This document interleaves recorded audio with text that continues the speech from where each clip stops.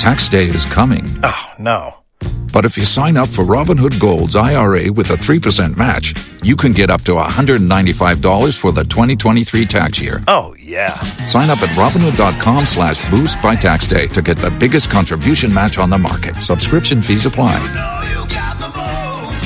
Investing involves risk. 3% match requires gold for 1 year from first match. Must keep IRA for 5 years. Robinhood Financial, LLC, member SIPC. To 123.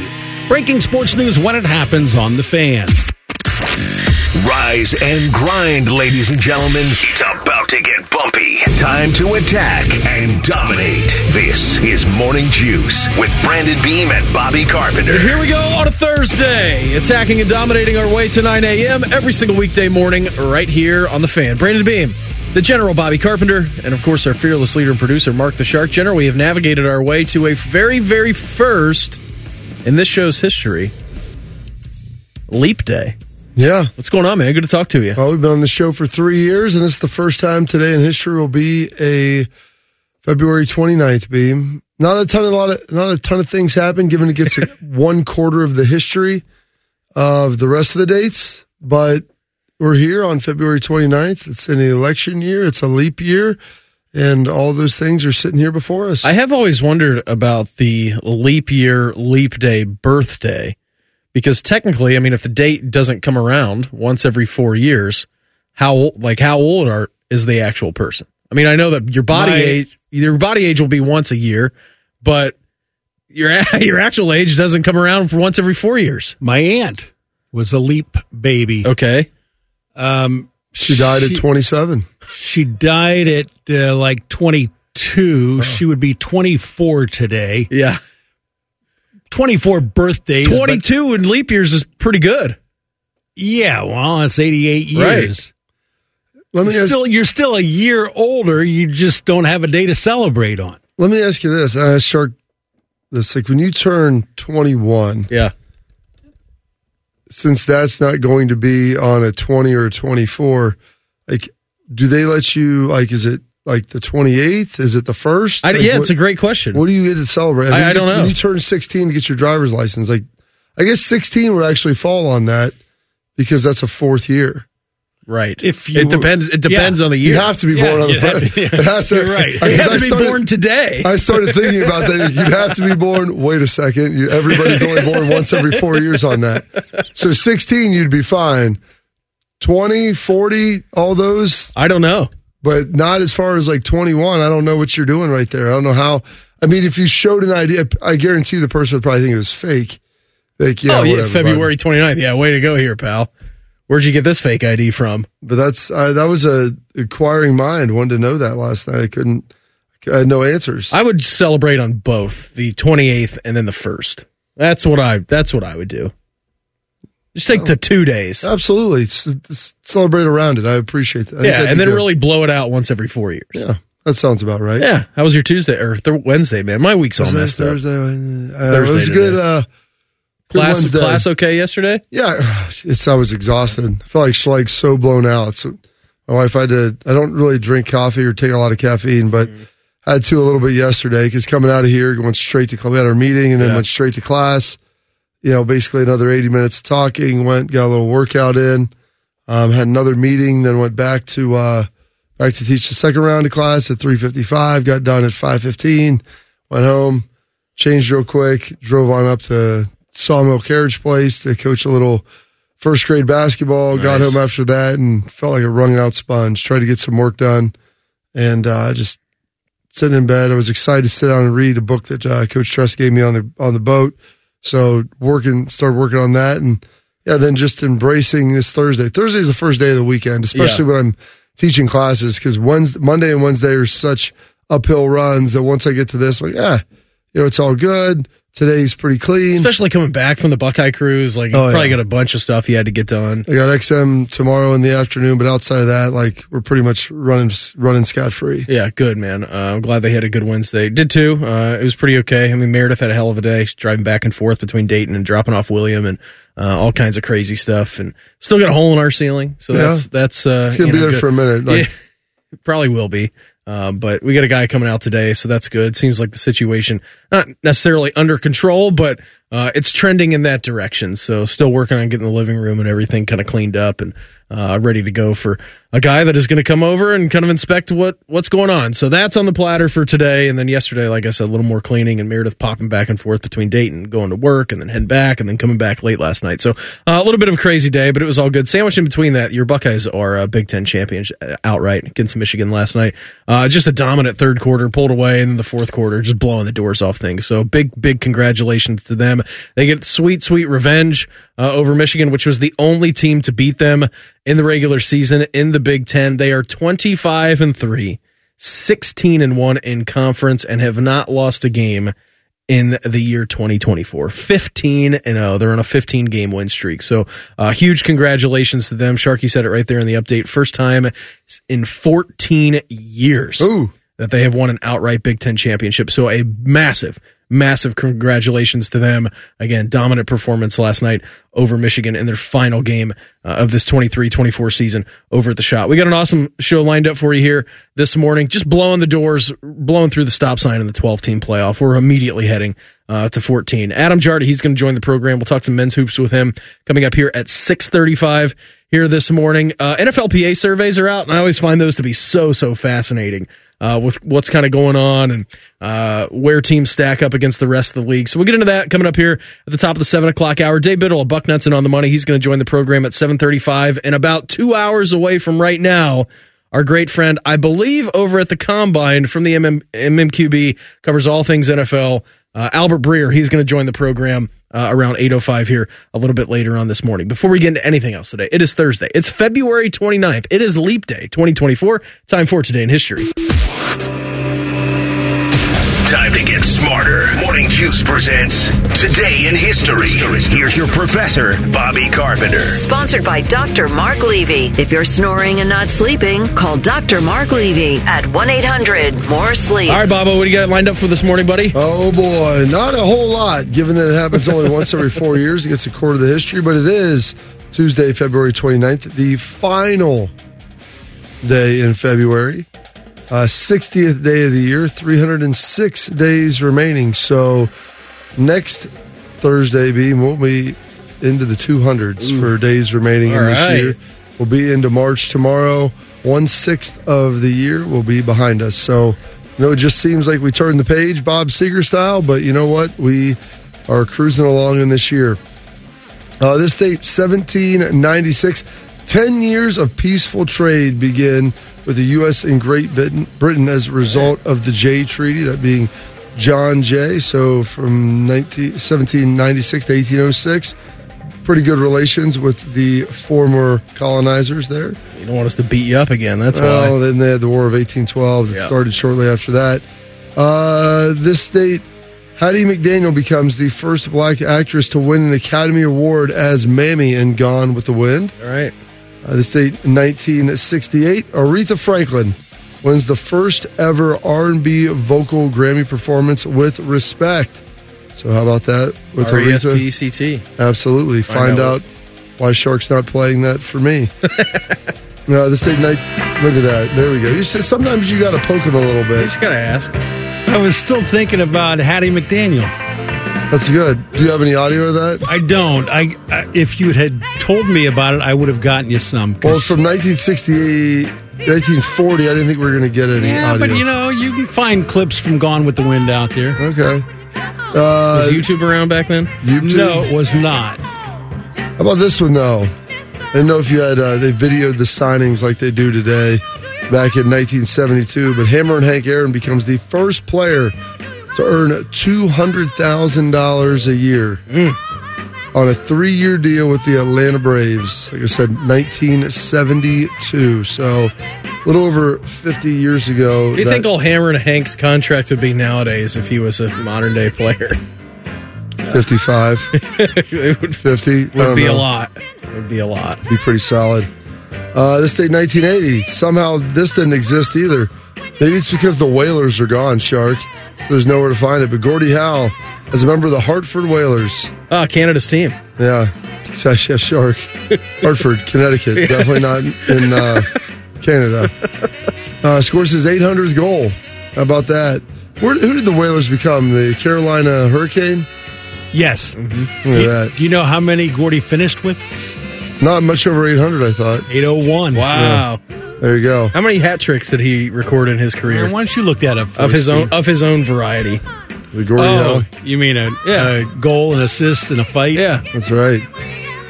There we go. But and then on this date, 2020, one of Shark's favorite days, the U.S. and Taliban signed the Doan Agreement, bringing peace to Afghanistan and leading to the United States withdrawal, which was a very memorable day.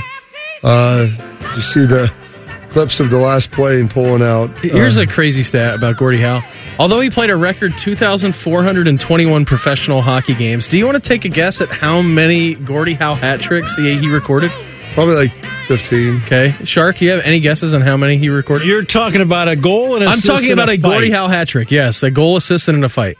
Yes. I like Bob's guess, but I'll go a dozen. Out of the 2,421 professional hockey games that Gordie Howe played, he only recorded 2 Gordie Howe hat tricks. Oh, my gosh. Yeah. Crazy. That's pretty remarkable. Rick Touche leads the league with 18 of them. That would be Tocchet. Rick Touche. French fella. Touche. Absolutely. Some birthdays today. Born on this date, 1908, D. Brown, author and historian, author of I'll Bury My Heart at Wounded Knee. How about that, Shark? I figured you'd enjoy that one right there. Born on this date, 1916, Leonard Schoen, the founder of U-Haul. So you want to get yourself some trucks, little moving beam. I like the ability for U-Haul to go from super small to these giant trucks is pretty. It's a great idea. Not one size fits all. You know, get the little tow behind trailer if you want. I see so many driving around Columbus just attached to like Toyota Camrys. Oh yeah, you can get the little small one with the little add-ons. I mean, that's easy, good stuff. Ja Rule turning 48 today. All right, how about that? The former, I guess, current, probably still singing a little bit. Former festival planner. Did you ever watch the Firefest documentary? Is he in that? Oh yeah, he was a big proponent of it. Good for him. He was like the other business partner next to the scammer. Yeah. Oh yeah. Did he know the scam was going on? I think Ja Rule was under the guise that it was going to be a real festival. Like I don't think that he had any like criminality behind it. Seemed pretty excited. Yeah. And then Kellen Jones turning 40 today. U.S. freestyler, won golds in the 4x100 free, 4x100 medley, and then a silver in the 50-meter free and the other 4x100 free in another Olympics as well. He was mostly 2008 and 2012 were his 2 primaries. And then passing away today. Is this one of the folks you're hearing right here, Shark? I don't know. Who passed away today? Davy Jones. Davy Jones, lead singer of the the Monkees. Pleasant Valley Sunday. Passed away. He was so cute. 12 years ago today, in 2012, we lost Davy Jones. Got a locker named after him. Absolutely. Down in the depths. It's Bachelor's Day. All right. Once every 4 years, being you get Bachelor's Day. It makes sense. Digital Learning Day, which is always the last Thursday in February. International Underlings Day, which is on leap year. National Leap Year Day. National Chili Day, which is the last Thursday in February. National Toast Day, which is also the last Thursday in February. Rare Disease Day, which is the last day in February always. Superman's birthday. I didn't know Superman was born on he's not very old. There you go. Surf and Turf Day and Yellowstone Park Day. And those are your historical events, your birthdays, your passings, your holidays, observances for this leap day. February 29th, the 60th day of the year, and 306 days remaining in 2024. Good job on that, General. As always, we're blowing right through a 12-team playoff and heading to a 14-teamer. That's next. Morning Juice right here on The Fan. Fan traffic.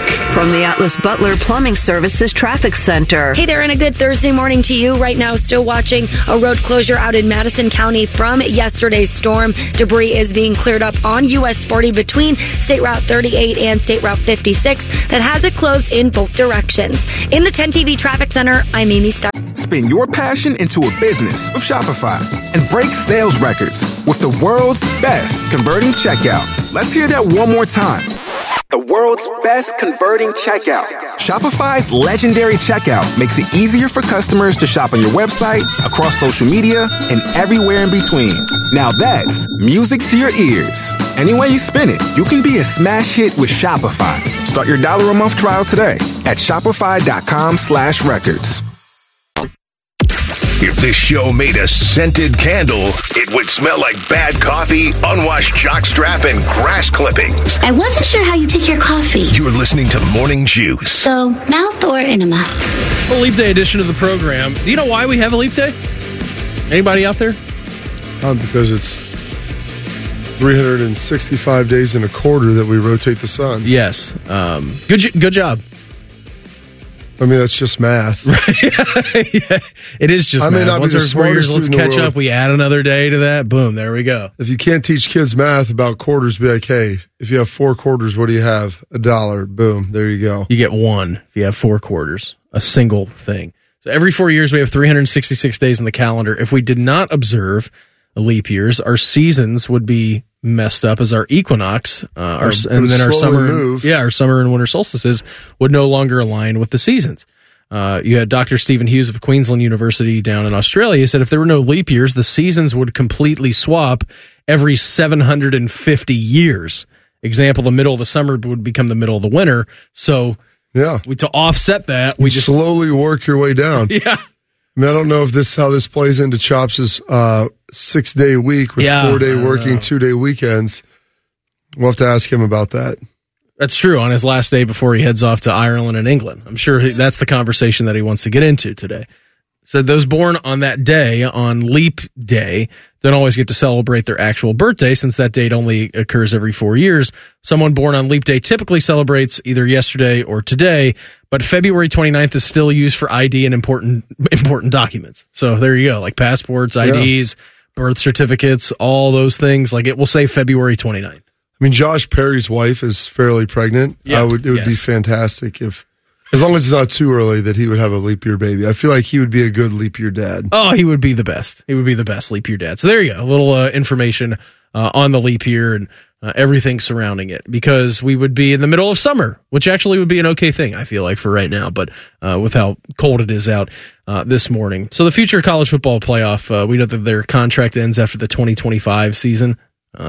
As to what's going on. And last week, when you were on the Buckeye Cruise, Bob, they had an addendum where they moved from a 4-teamer officially to the 12-teamer. Now, we're just blowing right through that stop sign because we're going to get the 12-teamer this year and the 12-teamer, I believe, next year. So it's only a two-year runway. And then the year after that, we're just going to a 14-teamer.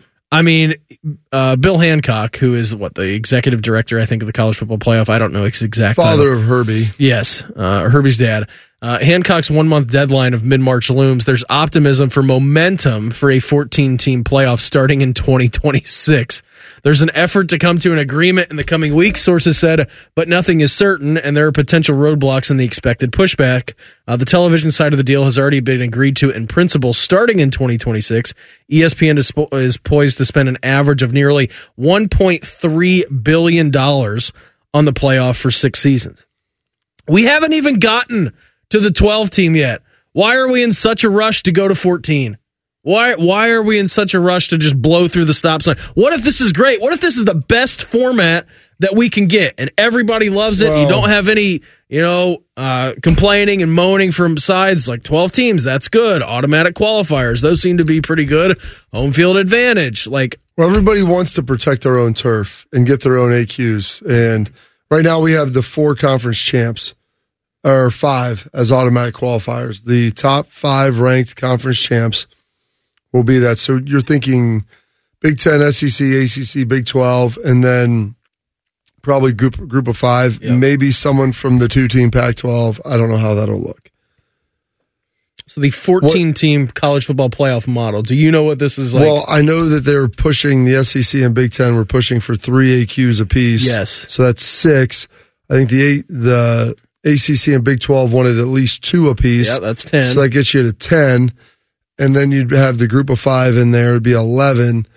And then 3 at large. If Notre Dame was in the top 14, then they would be in there. But the Big 10 and SEC are probably thinking, okay, that gets you to 12. There'll be 2 more left. We'll probably gobble those up too. So this is the whole thing. And sounds about right. Yeah. So again, SEC and the Big 10 would, under this new 14-team format. And again, like I said, we're blowing through the stop sign and we're going from 12 to 14, it seems, in 2026, and that's the way that it's going to work.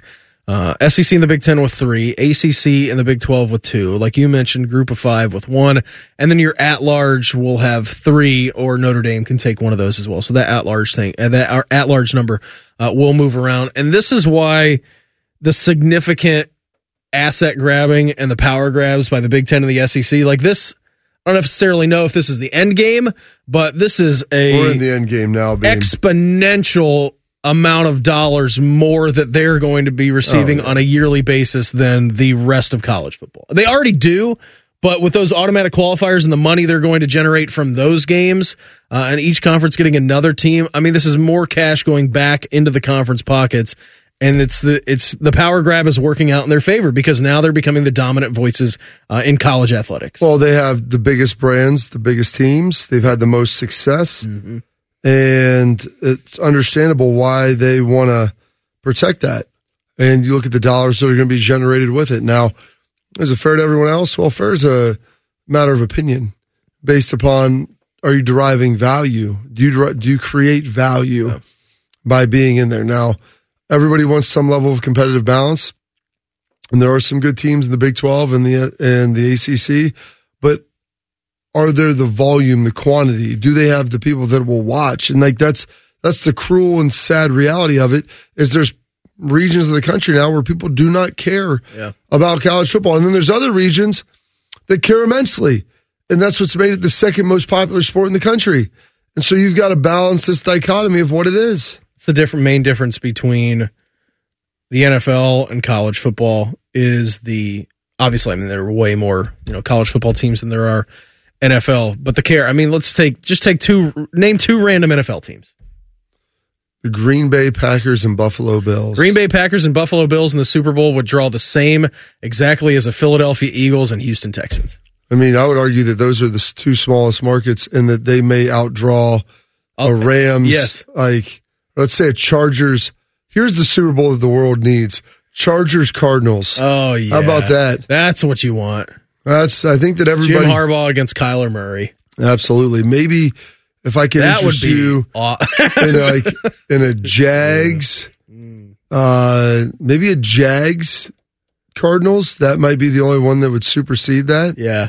The Shagwires. The lack of caring for that would be incredible. But I just look at 2 teams that you would say are, I guess Jacksonville's not a huge market, but the Chargers are in LA. Yeah. Phoenix is a pretty big market. Yeah. But just do people care? And the thing is, in the NFL, people care across the country. And the reality is, in college football, some of the people that care the most about teams don't even reside in their region. It's more of an NFL market, like the SEC and the Big Ten footprint, especially Ohio. People watch the national championship game. Usually, the Cleveland, Cincinnati, Columbus, they're in the top 10 in market observation. No matter who's in it. No matter who is in it. Yeah. And they're fairly big markets. And a majority of that could also be said for Big Ten country and SEC country because they watch. They watch. People watch. California, huge. Lots of folks don't watch. New York, they don't even watch their team, Rutgers. That's right. New York's football team. Yeah, exactly. So, I mean, that's the Boston College in Boston. Nobody cares. Yeah. So that's the reality of it. People care in certain areas, and that's why they're able to garner more support. Adam Jardy of the Columbus Dispatch. He's going to join the program. We'll talk some Buckeye men's hoops with him next. Morning Juice right here on The Fan. Fan traffic. From the Atlas Butler Plumbing Services Traffic Center. Hey there and good morning. Right now, US 40 is still closed in both directions between State Route 38 and State Route 56 as crews work to clear up debris on the roadway from yesterday's storm. Your interstates here in Central Ohio looking really good. Otherwise, no crashes to let you know about. In the 10 TV Traffic Center, I'm Amy Stone. Spin your passion into a business with Shopify and break sales records with the world's best converting checkout. Let's hear that one more time. The world's best converting checkout. Shopify's legendary checkout makes it easier for customers to shop on your website, across social media, and everywhere in between. Now that's music to your ears. Any way you spin it, you can be a smash hit with Shopify. Start your $1 a month trial today at shopify.com/records. Beamer is tweeting about Formula One. Oh, hells yes. Bobby is tweeting Rick Springfield concert video. Both are a cry for help. This is one twisted mother. This is Morning Juice. Who's along here? A little Leap Day edition of the program. Right now, we're going to head out to the Bryant Heating and Cooling Systems fan guest hotline. Check with our great friend of the Columbus Dispatch. He is Adam Jardy. Adam, great to talk to you. Was there a Champagne Supernova this past weekend over at the Breslin Center as the Buckeyes cracked their record road losing streak? Because that was a pretty dramatic finish over there at Spartyland. I mean, that's probably the best way to put it. I'm honestly sad that I didn't find a way to work that into my recap, because that was, that was special. You know, I ended up, like the podcast that I do after every game, I just asked a bunch of our readers and tech subscribers to send in where they were when they watched that happen, because when you think about it, it just feels like it's been so long since there's been a moment like that for Ohio State basketball. You know, just like something that's just pure elation and joy and happiness. And so it was really fun for me to hear from like readers and subscribers all around the country where they were, what TV they had on, what restaurant they were watching the game at. You know, there was a lot of just, I felt like it was cathartic for a lot of Ohio State fans to see that game on Sunday. Oh, it absolutely was. I'll tell you exactly what I was doing, Adam, as our son gets ready to turn 1 next week. I was cooking dinner. Meredith was in the room, like consoling him, giving him whatever before his dinner was ready, like just doing their own thing. And like he's crying and she's like updating me on the game. She's like, all right, Michigan State missed a free throw, Buckeyes with the ball. I'm like, okay, all right, good. Like, let me, turn the burners on low. I go back into the other room, like, all right, Bruce, don't step out of bounds.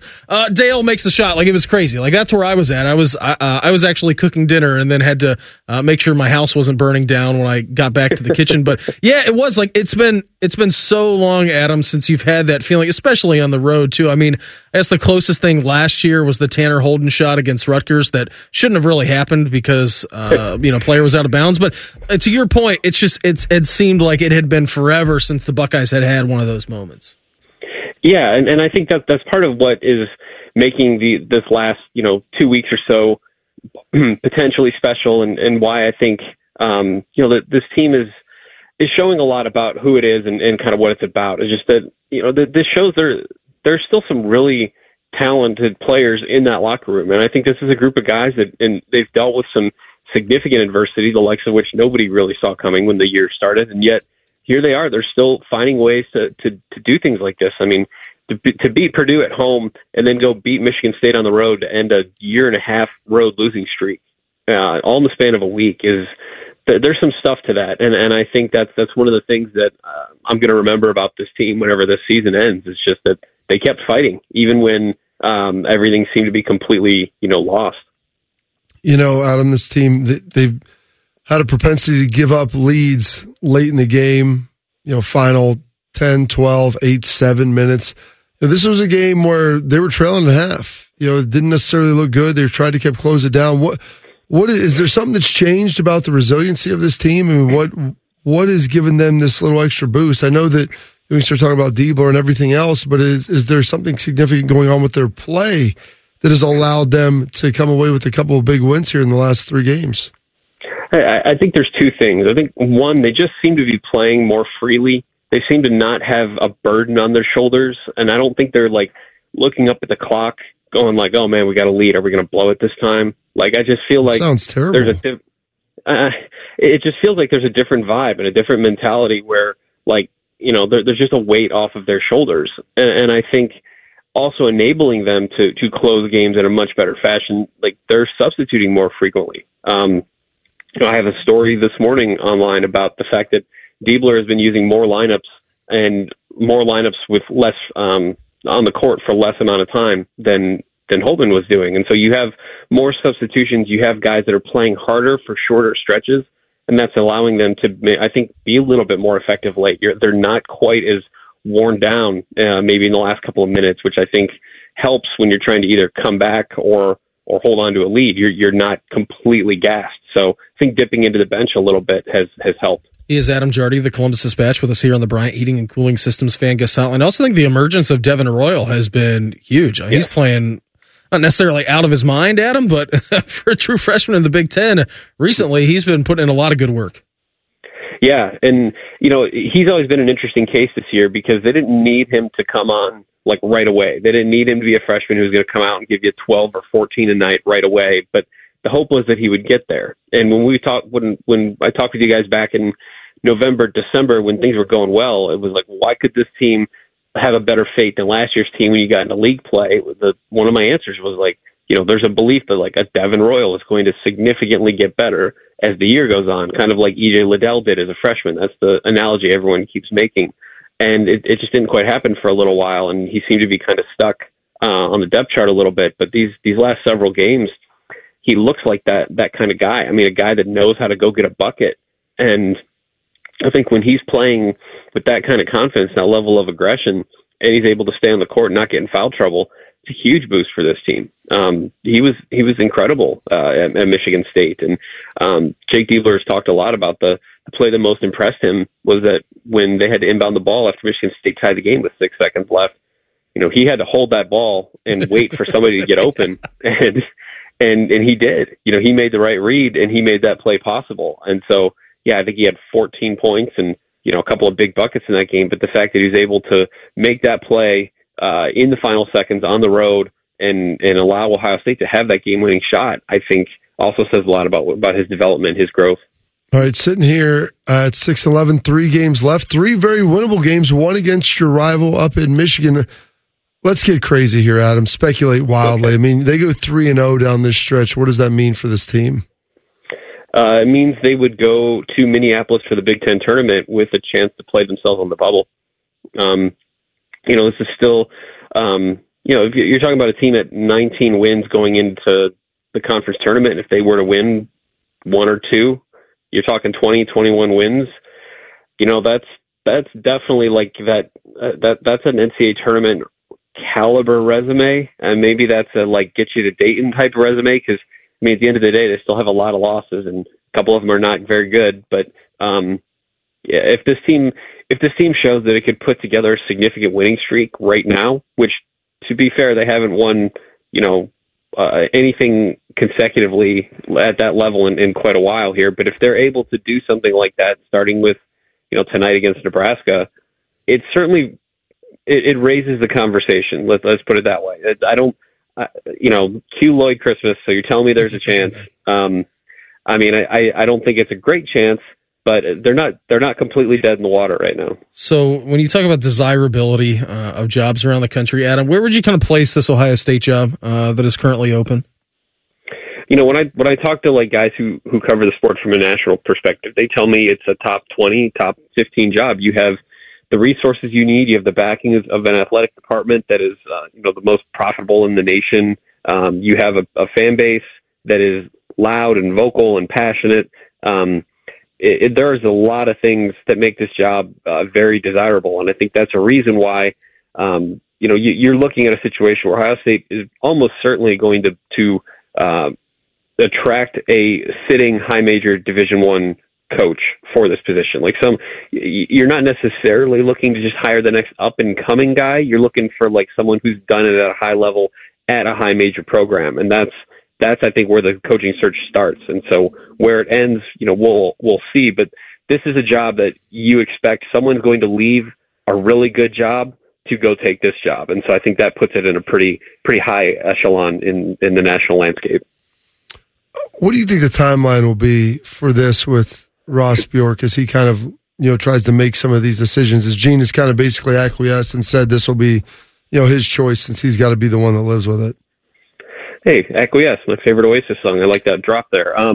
I do think that's something that'll pick up as we move a little bit further into March, because the thing that does get tricky is basically all the candidates that they're going to be talking to are at the most important parts of their seasons. And so that's not to say you can't be, having conversations with people who are having conversations with the people you need to talk to, and, doing all the stuff you need to do so that you're getting work done and, making progress. But it is going to be tricky if, say that their ideal candidate is, playing or is coaching a team that ends up in the Final Four. You're not going to hire that candidate until they're done playing in the Final Four. And so that could certainly extend things out. And, it's going to create for some interesting timing, I think, with trying to interview candidates and really solidify things. So I do expect probably mid-March is when things will really start to ramp up. And really, the calendar's a little bit weird. I mean, the Big Ten tournament isn't until the second week of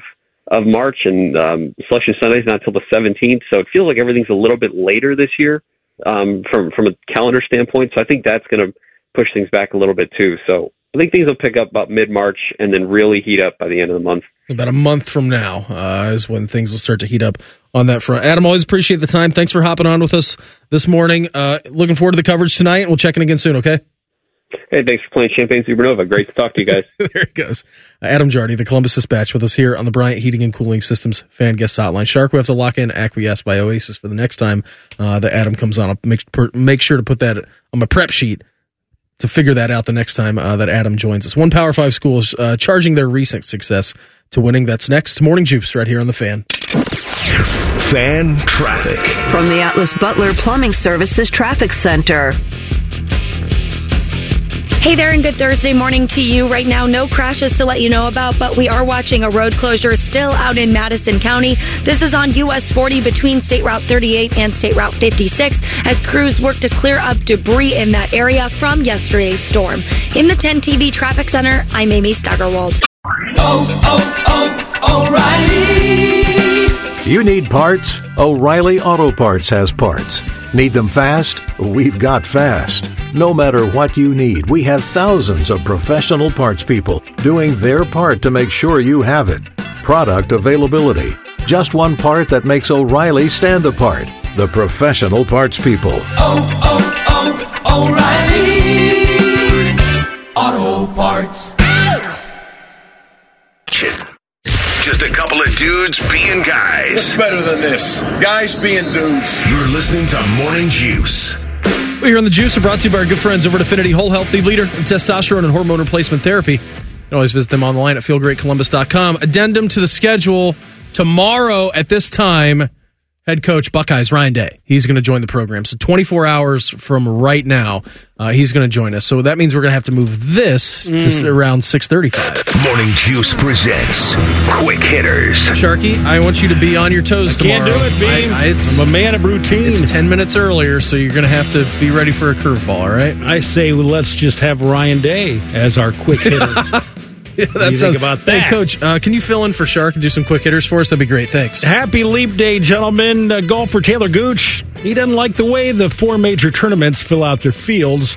They use a combination of wins in majors, wins over the past year, and, of course, the World Golf Rankings. Well, Gooch didn't get an invite this spring to the Masters, and he's not happy about it.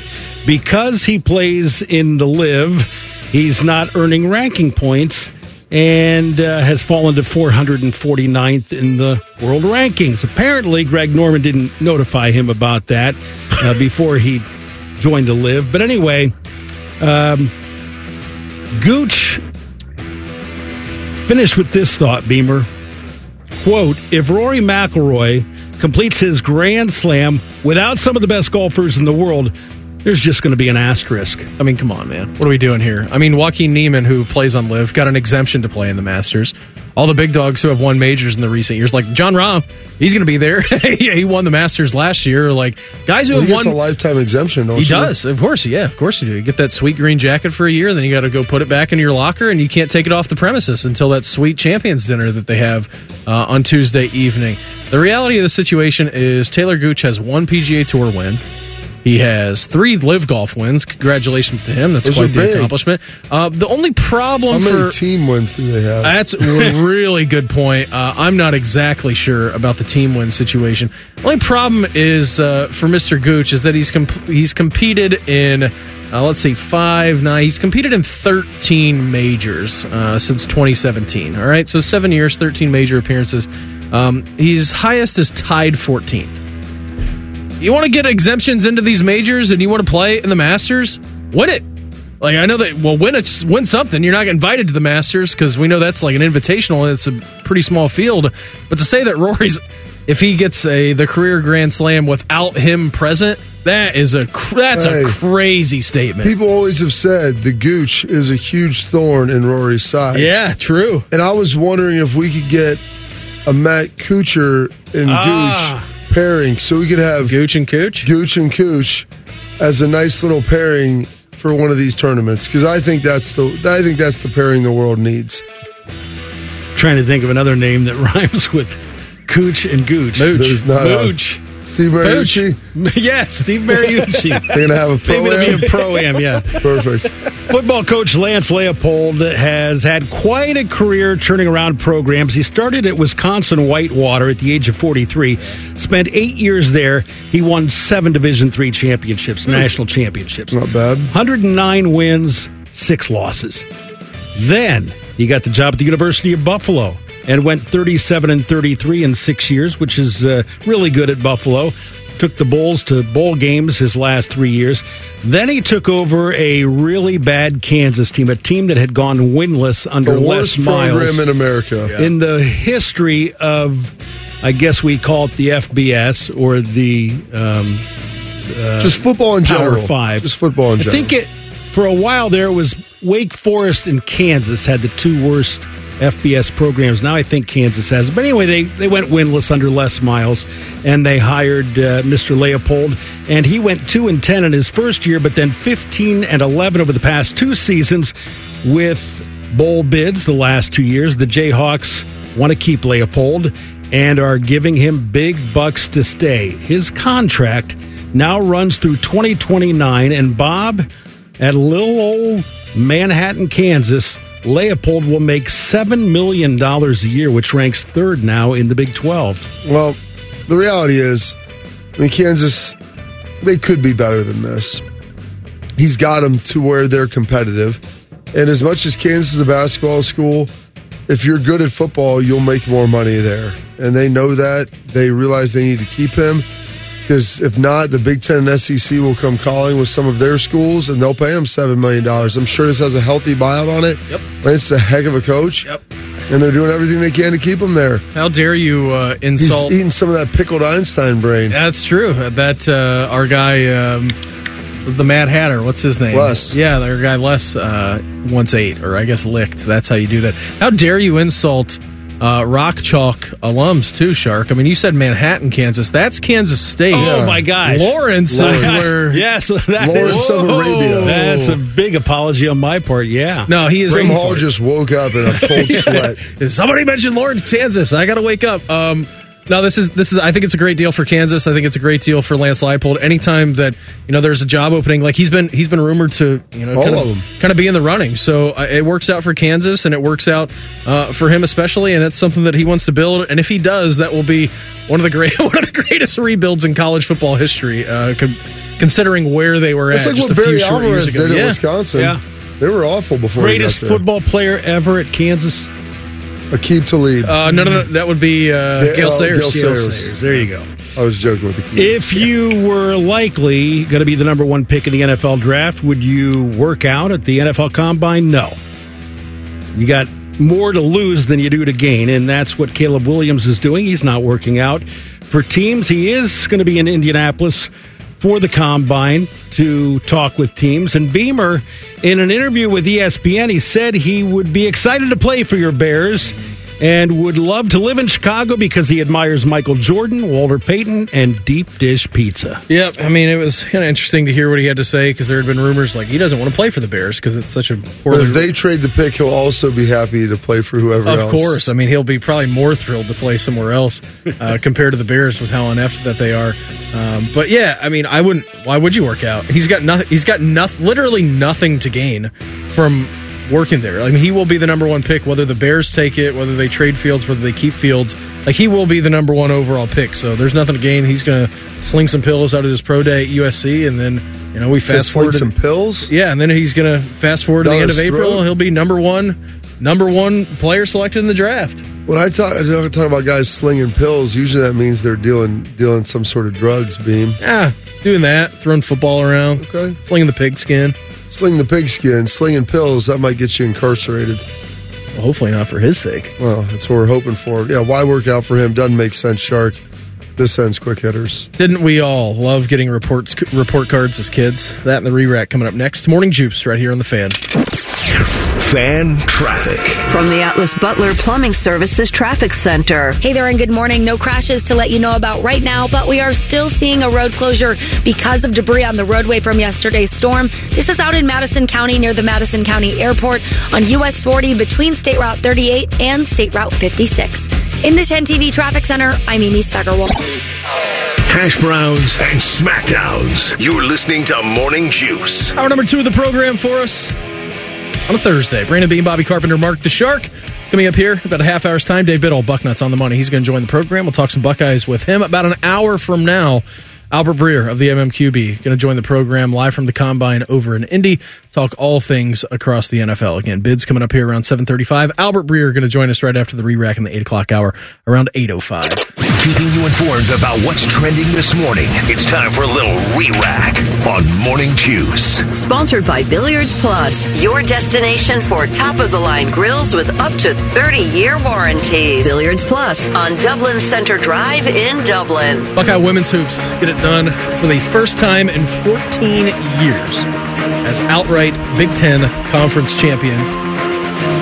67-51, the final score against Michigan last night. The only team to beat them in the Big Ten this year.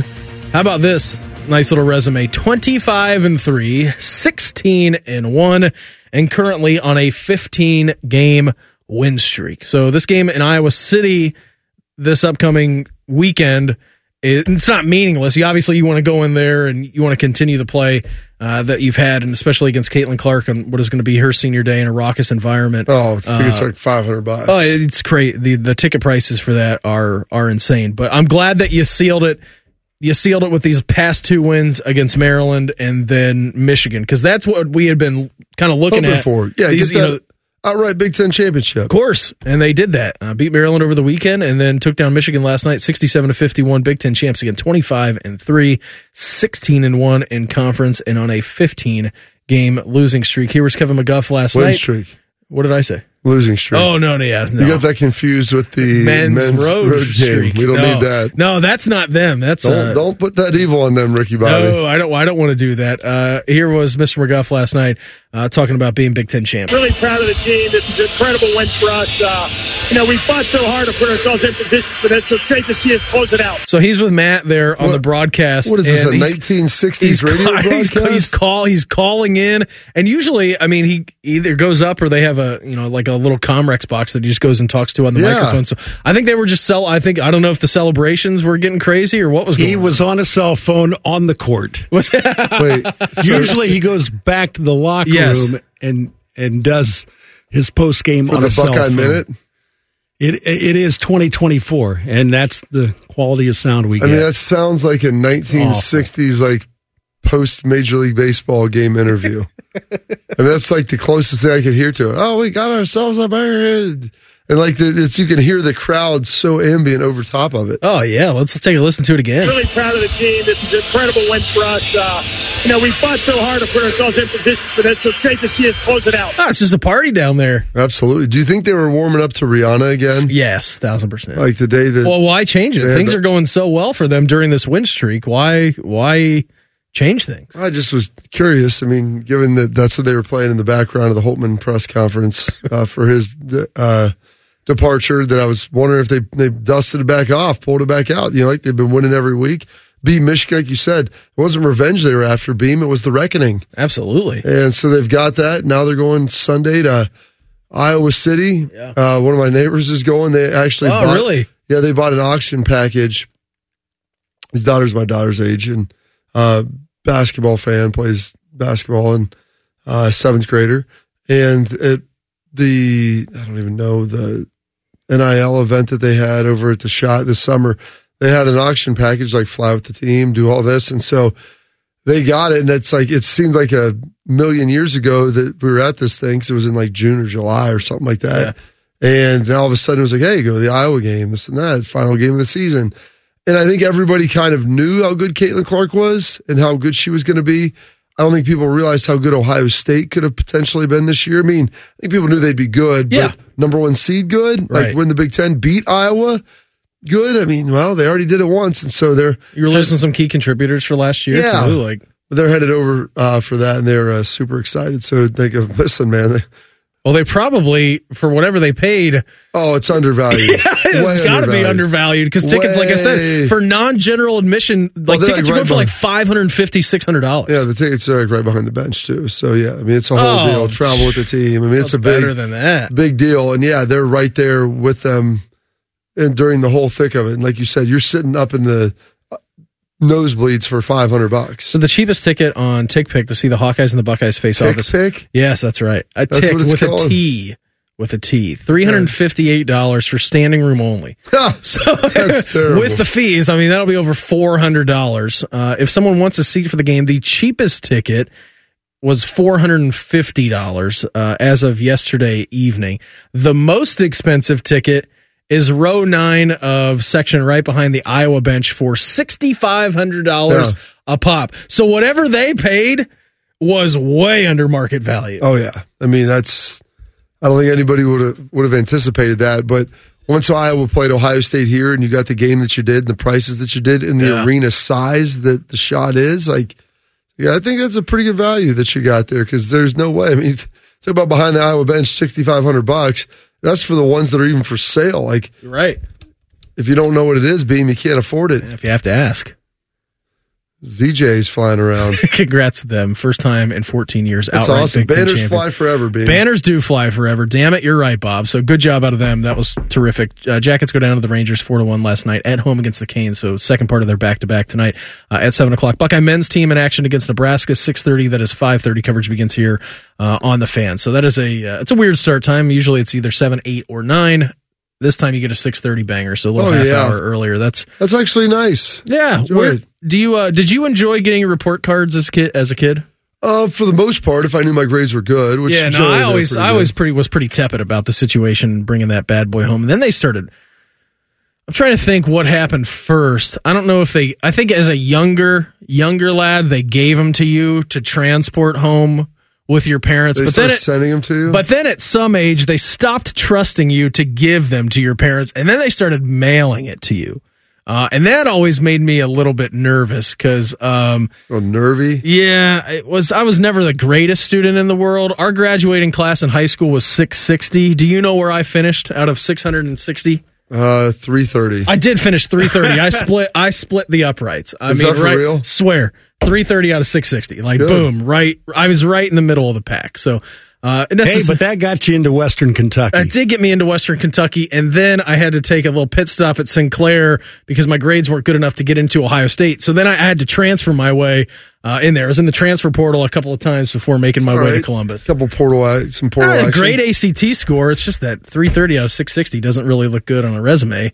Or what do they call it? Application? And an application when you're getting ready for college. Got denied the first time into Ohio State, and then the second time. Wouldn't be denied the second. I wouldn't. No, I was going to come here to school, whether I was like Van Wilder or not going to classes. I was coming to Columbus.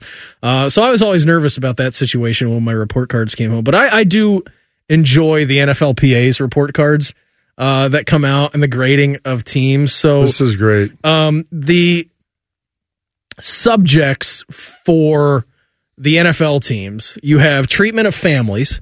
So these are like your class players subjects. Think about the owners, about how these different topics and how they fare on these different topics and what grade they're going to give them. In 2023, so this was this past year, the NFLPA worked with some research experts at a strategy group to further enhance the survey process and provide third-party perspective. The survey was administered from August 26th to November 16th of last year. A total of 1,706 players completed the survey from this year. That's the whole league. Whole league. Everybody is completing the survey. So this is every player grading their team on how they are treated as players and basically professionals. These end-of-year surveys like we do here at the Fan. Yeah, correct. A lot of businesses do that. Yeah.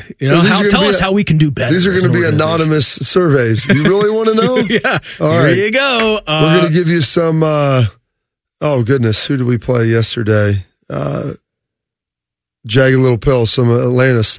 You ought to know. Yeah, you ought to know what you're doing And there's no movie wrong. theater happy ending, Shark. So treatment of families is a class on this. Food cafeteria, nutritionist, dietitian, locker room, training staff, and weight room. New this year was head coach and owner. So I mean, I really enjoy how we are. We can have the opportunity to throw our guys under the bus, really, if we wanted to. Now, you start to look around the league. The worst treatment of families comes actually from the Cincinnati Bengals, tied with the Steelers, Commanders, and Patriots. I thought the Patriots were pretty good when I was there. Well, apparently they've gotten bad since you have left. So the Cincinnati Bengals, out of all 32 teams in the NFL, as a rolling total, so 1 out of 32, 1 being the best, 32 being DFL, where do you believe that the Cincinnati Bengals ranked on treatment of players in their entire grading process? Treatment of players? Well, no, just their all of those grades combined. Oh, their aggregate scoring. Yeah. I'm going to say 26. You nailed it. I mean, you're all 330. You got 330, and then you got 26. So the Cincinnati Bengals ranked 26 in the NFL out of all 32 teams. When you're winning, people generally feel better about life too. So they've been good. It's tough to be in the bottom half when you're winning because people are just generally more happy. Treatment of families got an F-. Food and cafeteria. I love the fact that you can get an F-. Oh yeah, not even an F. I mean F-. Nutritionist, dietitian got an F-, which all ranked 32nd. Food is terrible there. Locker room got a D+. That's good for 24th. There's a lot of teams with a lot of worse locker rooms than that. Training room B+, training staff B+, weight room B+, strength coaches A-. That's the strength coach is good down there. Yeah, so they crack in the top 10 in that and training staff. Team travel C, head coach A. Yeah, people like Zach Taylor. And then their ownership got C+, which is good for 25th. So here's what you saw to this. You said head coach. Yep. Training room or training staff. Yep. And strength coach. Yep. And training room. Yep. And all received winning grades. All were in the top 10. Yes. Because those are human being hirings. And that's a human investment. Capital investments as far as the buildings and how you're treating people and what you're doing with facilities, those are all at the bottom. Yeah. They just got an indoor, for heaven's sake. Their food down there has never been very good. Yeah, so have to it comes out of your paycheck to pay for food, I believe. Yeah, Dallas was that way too. Okay. Early in my career, I mean, they charge us $50 a week to eat. I go, well, what if I just don't eat the food? They're like, well, no one's ever done that before. I'm like, well, why are you gonna? Because this food is garbage. It's trash. And then they started getting a little better. And Jerry wasn't investing it because they're getting ready to build the Star in a couple of years. And I get all that. I understand it, but it was brutal. People thought, the Dallas Cowboys, the Taj Mahal. Look at the new stadium. Great. I go there 10 times a year. If we're lucky to make the playoffs, get a home game, maybe an 11th. I don't spend time there. And the old stadium in Dallas, terrible family situation, awful family setup. There was nowhere to really meet your families anywhere under the cover of weather. In the new stadium, they had a nice family room. And so they did that right. And there may have been a secret door to go to the luxury suites owners area, and they had an open bar there, which found that out week 2 last year, which guys showed up where'd you get these? Over there. I'm how much were they? Something I'm not spending $15 on a drink. Yeah, no way. Dude, they're free. I'm what? Open bar, dude. I was what? Yeah, dude, the owners, it's the 10 suites of the owners clubs over there. And as long as go over there, and Jerry knew what he was doing because they would the door worked kind of both ways. People come through, take some pictures, and the guys understood free drinks and stuff over here. I'll take That's a couple probably of pictures. not supposed to be drinks. the case. Yeah. Just say hi, shake some hands, and then people bring their kids through, and they were very polite about it. But they got better with it. Detroit, great facilities. The training staff, they were okay. Just it was kind of disjointed when I was there, but the facilities were really nice. They were a little bit older, but their food, they had great chefs in there. The food they always had healthy options, good stuff for you. The strength coach, they've turned that over, but the strength coach in the weight room I thought was pretty good while I was there. And they liked our coaches and everything else. I mean, it was pretty solid. In New England, the weight room stunk because it was in the stadium. And when you're in the stadium, you're just limited on a lot of times on stuff. But I think that they've blown that out. They've made that bigger. The food there was elite. They had all in-house chefs, nutritionists. I mean, they had a full-on nutritionist and staff who used to work with, I think maybe even did still work with like the U.S. military, training their special forces. We had awesome food all the time, always readily available, very high quality, good stuff. The training room there wasn't very big, but the trainers were excellent. And so this is kind of when you go back and forth, like the good and the bad of trying to parcel all that out. Where do Sharky's Browns rank on the list? We'll do that next. Morning Juice right here on The Fan. Fan traffic. From the Atlas Butler Plumbing Services Traffic Center. Hey there, and a good Thursday morning to you. We're watching one crash over on I-70 westbound, just beyond the 70-71 split. The right lane is blocked as crews work to clear this up. Also still watching a road closure out in Madison County on US 40. This is between State Route 38 and State Route 56. In the 10 TV Traffic Center, I'm Amy Steigerwald.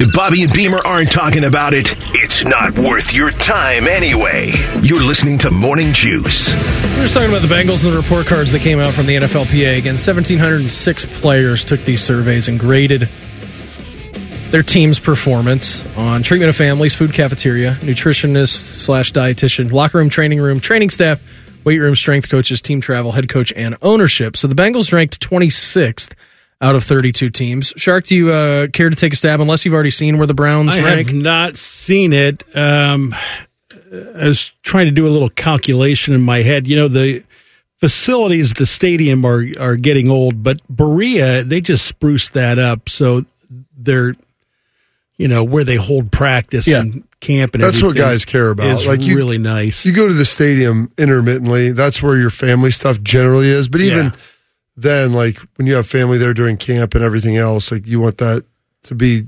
as good as possible as well. I'm going to say, let's go like high teens, Beam, like 17, 19. Let's go 19. Bob, care to take a stab where the Browns rank in the NFL? I'd say in the mid-20s. Let's say 23.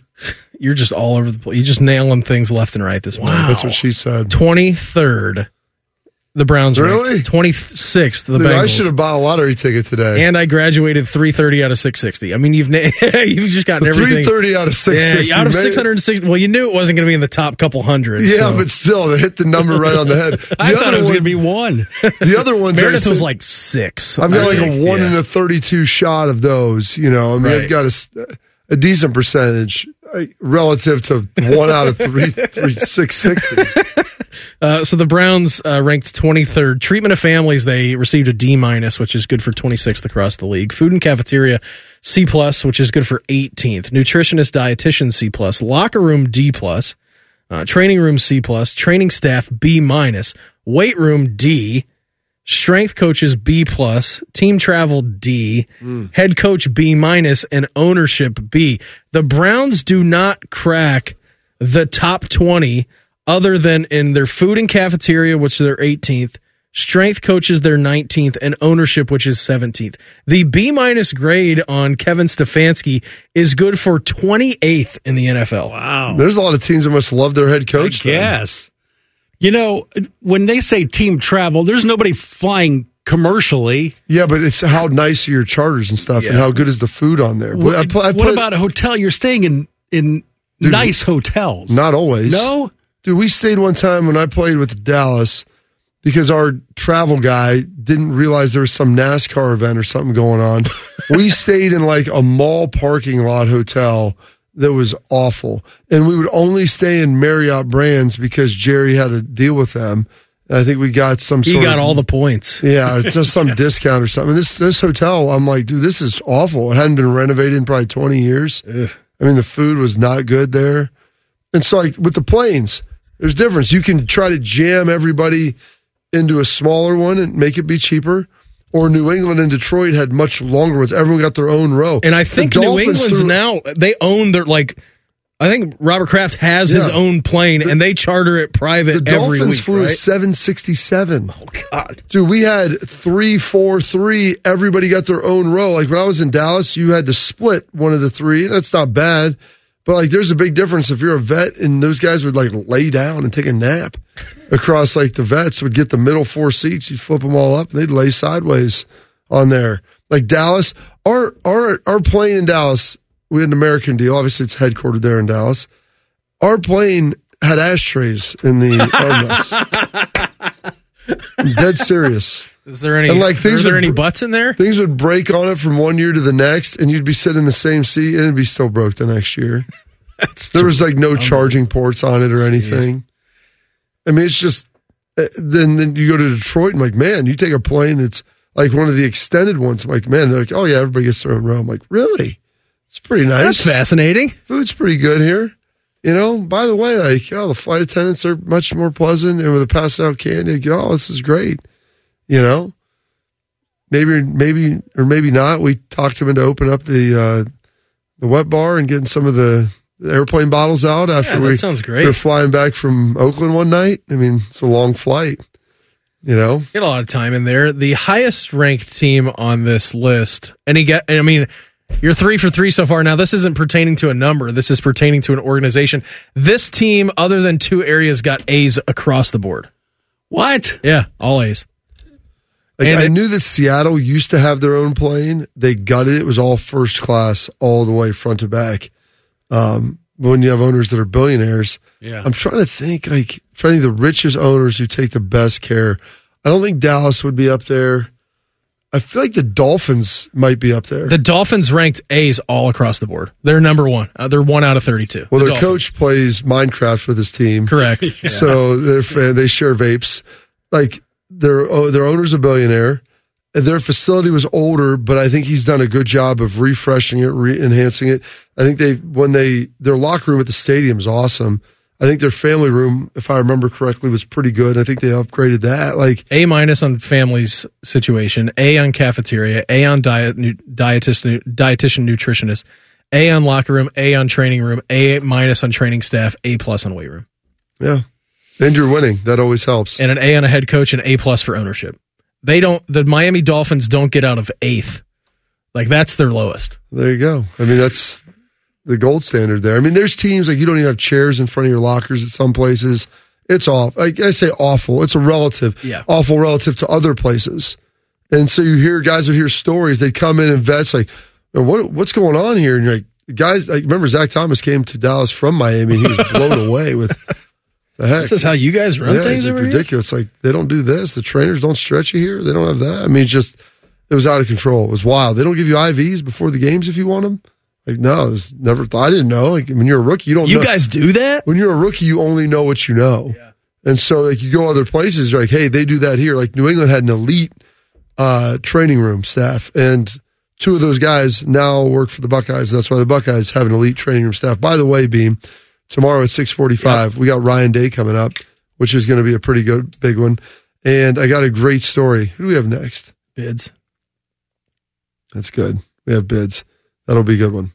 I got a great story about when I was texting Ryan last night with my son, too. Well, perfect. We'll just do that next before Bids can wait on us. All right. We'll do that and Bids next. Morning Juice right here on The Fan. Fan traffic. From the Atlas Butler Plumbing Services Traffic Center. Hey there, and a happy Thursday to you. One crash to let you know about right now. The right lane is blocked on I-70 westbound, just beyond the 71-70 split due to a crash. That crews are working to clear up right now. Also still watching a road closure out in Madison County. This is on US 40 between State Route 38 and State Route 56.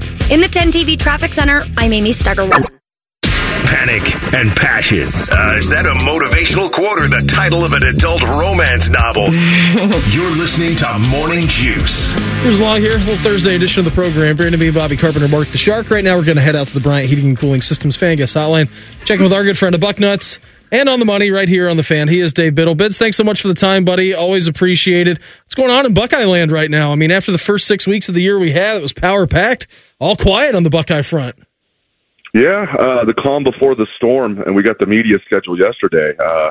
Jumping right in, and we got practice available, interviews. We're going to interview Chip Kelly for the first time. Of course, we're going to interview head coach Ryan Day. It's just so exciting. This, the 2023 season couldn't have ended much worse for Ohio State the last 2 games, and then since then, I mean, it couldn't have been much better. You really couldn't have drawn the script up any better for the Buckeyes since the end of the Cotton Bowl. Biggest thing you're anticipating coming up for spring, Bids? It's interesting, Bobby. We were talking about this on my podcast yesterday. I'm floating between the 2 main things I'm looking for. Well, I mean, the Chip Kelly offense, that'll be fun. But just personnel-wise, to me, it comes down to right tackle. Who's going to be the right tackle? Who's going to be the starting will linebacker? Because as you know, I mean, James Laurinaitis, has, just really talked up Cody Simon, and rightfully so. Cody played really well last year as a fourth-year player. Not coming back as a fifth-year guy. He's locked in as a starter. So who's going to be that other linebacker, that will linebacker? Is it going to be C.J. Hicks? Is it going to be Sonny Styles? You would have to think is going to move down to linebacker now, because with Lathan Ransom coming back and with Caleb Downs coming in, and Jordan Hancock being that slot, not that Sonny would be, too much of a slot all the time, but I think Sonny's going to move down to linebacker. They also could use Gabe Powers over there. So who's going to be the will linebacker? And then who's going to be the right tackle? Is it going to be Josh Fryer again? Are they going to have Luke Montgomery in there? Are they going to leave spring saying, we got to go look in the portal and find a right tackle? So those are my two, main, I wouldn't say concerns, but I'll definitely be keeping a close eye on right tackle and will linebacker. It's fascinating, Bids, because we talk about, all the additions in the transfer portal and Quinshon Judkins and Will Howard and, all these guys coming in over here. And then you get one offensive lineman, you get Seth McLaughlin coming in from Alabama as well. Like, there's a ton of pieces and there's a ton of weapons on this program. And to your point, I do feel like there is a ton of pressure on this offensive line to get things right finally for the first time in a couple of years. Yeah, I mean, they had a really good offensive line in 2022, and last year just, and not to blame the kid. I hope he does a great job. I hope he has a long NFL career. But Luke Whippler leaving early really, threw a wrench into plans. Carson Hinsman really wasn't ready as a redshirt freshman. Did as good as he could have done, but that really, threw them off. And Luke, probably if he could do it all over again, probably would have stayed another year and improved his draft stock and not been a sixth-round pick. But yeah, you think back to that 2022 season with Paris Johnson and DeJuan Jones and Whippler, that was a good line. And last year, it just, when you're playing Purdue, it's going to look good. There's going to be times it looks good, and you play the big boys, and it just didn't look good at all. I mean, they were pushed around. Now, Michigan's defensive line's fantastic, and they have, those two beasts they have at D-tackle that are actually coming back as juniors. Michigan pushed around a lot of people, but still, Ohio State, you're right, Beamer. They don't have to improve a little bit. I won't go as far. I'm not going to exaggerate today. They have to improve exponentially, but we have to see market improvement from this offensive line. We'll see. Bringing Chip Kelly in with the things he can do at the running game, I think that's what he's known best for. I mean, look what Zach Charbonnet did in 2022 with Chip Kelly. So I think that's going to help the situation, but we'll see. I mean, personnel is the bottom line, though. I mean, is the personnel good enough? They've had a lot of recruiting misses on the offensive line. They haven't done a great job in the portal. I mean, Simmons was a good get. We'll see about McLaughlin. I think he was a good get.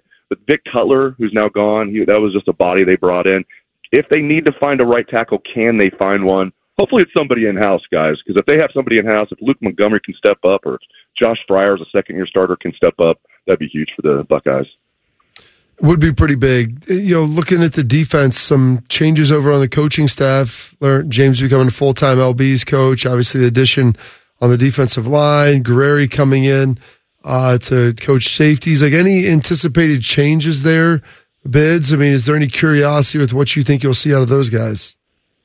I think with what Knowles is doing, he just builds a little bit more each year, Bob, and I think they're just going to keep tinkering and adding bits and pieces. Sonny's a good example. Like, what are they going to do with Sonny? And I loved what James Laurinaitis said, 'cause I was kicking around in my mind. Maybe they'll do something like Isaiah Simmons, and without even being prompted, James, it's awesome. It's just going to be awesome interviewing him because he just shoots us straight. James just flat out said, with Sonny, he might be like an Isaiah Simmons for us. I was like, yes. So stuff like that. They're going to tinker, put guys in the best position because starting spots are pretty much set on defense. It's crazy how loaded they are, and even backup spots. For example, defensive ends. JT Tuimoloau, Jack Sawyer are your starters, and they love the backups in Kenyatta Jackson and Caden Curry. I mean, they're just, it's crazy when you look at, like, Jermaine Matthews is your number 4 corner because you've got Denzel Burke, Davis Igbinosun, and Jordan Hancock. I know Hancock's like a slot, but still, he could be an outside corner, a really good one if he wanted to be. So, I don't think, by the way, I'm super impressed with Guerreri, too. I didn't get a chance to meet him personally. He was here 2 years ago. I heard good things about him. I got a chance to meet him, talk to him one-on-one when he met with the media a couple weeks ago. What an impressive guy. He'll be a future head coach. Young guy, Ohio guy, 34 years old. I obviously love the fact that James Laurinaitis is a linebackers coach. I think Guerreri being the safeties coach is huge. And keep in mind, he's, that's Knowles' guy. He worked with Knowles at Duke.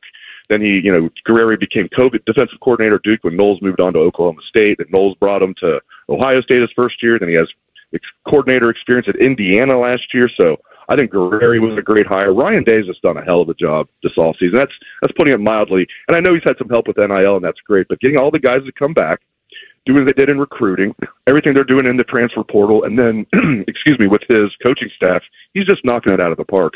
We're going to have an opportunity to talk to him at 6:45, about 23 hours away from right now, Bid. So it'll be fascinating getting ready to talk to him on tomorrow's program. What are you most interested in watching from Will Howard this spring, Bids? As obviously Ohio State has a new starting quarterback in town. I don't know if he was on the Buckeye Cruise. I wish I was on the Buckeye Cruise just so I could have seen how he handled himself. Was he was he walking around like, I own this thing, or is he kind of sheepish? There was somebody I saw last year at an event who went on, and then it was Ohio State starting quarterback. I saw him at this event last summer. He was very sheepish. I'm like, you can't be like that and be Ohio State starting quarterback. So, no, but I'm really looking forward to Will Howard. And I don't think he's going to be a superstar, Buckeye fans, but I think he's going to be exactly what this team needs, because they need a good quarterback, and he's a good quarterback. They don't have to have an elite quarterback to win it all this year. That's how stacked they are. They need a good quarterback, and he is a good quarterback. And I like that he can make plays with his legs, too. And I like he's a good passer, and he's continued to get better. And now he gets to throw to elite wide receivers. Now he gets to play in a Ryan Day offense, a Chip Kelly offense, not a Kansas State offense. So I think that was a great get, Will Howard. I mean, that was what they needed. Again, he's not going to be Justin Fields coming in here. He's not going to be C.J. Stroud. But I think Will Howard is going to be really good for the 2024 Buckeyes. Bids, before we get you out of here, are you joining Murph on the road up to Minnesota to follow the Crew? I know you're at the game last weekend. I am not. I'm going to make probably cruise reservations instead. I'm glad you picked up the win. I'm glad that you picked up 3 points in the snowstorm. I'm glad that the Death Star treated you well over the weekend, and you're able to secure the 3 points. Buddy, always appreciate the time. Have a great day. Thanks as always. We'll check in again soon, okay? Thanks, man. Appreciate it. There he goes. Dave Biddle, Bucknuts on the Money, with us courtesy of the Bryant Heating and Cooling Systems Fan Guest Hotline. Tons to be juiced about here on this Thursday. We'll do that next. Morning Juice right here on The Fan. Fan traffic from the Atlas Butler Plumbing Services Traffic Center. Hey there, and good Thursday morning to you. We're watching a crash clear up on I-70 westbound just beyond the 71-70 split that had the right lane blocked earlier this morning. Traffic moving just fine through those westbound lanes, though. In the 10 TV Traffic Center, I'm Amy Steigerwald. Beam has a baby face. Bobby has soft hands. That should not stop you from listening to this show. This is Morning Juice. We are The Juice, brought to you by our good friends over at Affinity Whole Health, the leader in testosterone and hormone replacement therapy. You can, of course, visit them online over at feelgreatcolumbus.com. What's got you juiced? Sponsored by Newman Roofing. Call Newman Roofing today at 614-NEW-ROOF or visit online at newmanroofing.com. Hey, Sharksy. Yes. It's a Thursday. I think Bob and I both are in a pretty big need of a cup of coffee this morning. Why don't you fire up the old Schlegel machine? You know what, man? Chicks dig scars, man. I mean, I've been with Steph for almost 20 years. Guess what? She loves me for who I am. All the scars, all the baggage, all the crazy. Where are the scars located on that man? Well, he's got one on his hand from where he got some dude's teeth stuck in there. He's got all kinds of scars. Some from the poison ivy that he put bleach on. Yeah. Truth. Mm-hmm. Was that in football that he got a hand in the mouth or a fight? How do you get someone's hand in your mouth? I don't know. Was it the same night that you had your eye injury back at Ohio State? No, it wasn't that. That was when he was in college. Got in fight with a grizzly bear or what? A guy named Big Mike. Big Mike. A Latino dude. That's great. Yeah, Big Mike had a couple of his bicuspids, I think, sticking out of Schlegels between his pinky and ring finger. We have great listeners, too. Shout out to our guy Caleb, because he responded to a tweet, and this came from someone on Twitter, said, name an athlete who, if you heard they survived an unarmed encounter with a grizzly bear, wouldn't surprise you. And he tagged Schlegs in the tweet and then tagged our show account in the tweet. So, yes. Nice. I would agree with that. Congratulations to Shohei Ohtani. Not only did he get a $700 million contract in the offseason, he also got married.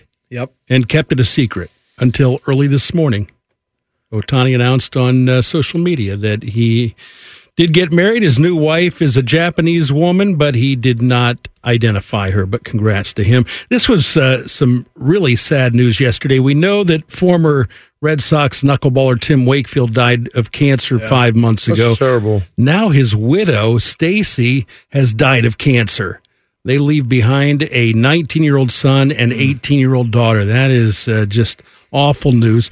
And then, oh, Captain, my Captain, Boone Jenner last night played in his 700th game for the Blue Jackets. He's the only Blue Jacket to ever play in that many games. And I think Zach Werenski is like at 462, so he's going to need another many more seasons before he gets to 700. But good job for Boone. And then I was thinking this morning about our last leap year in 2020. Oh, God. The pandemic was just starting, in America anyway, and 2 weeks later, we all went home.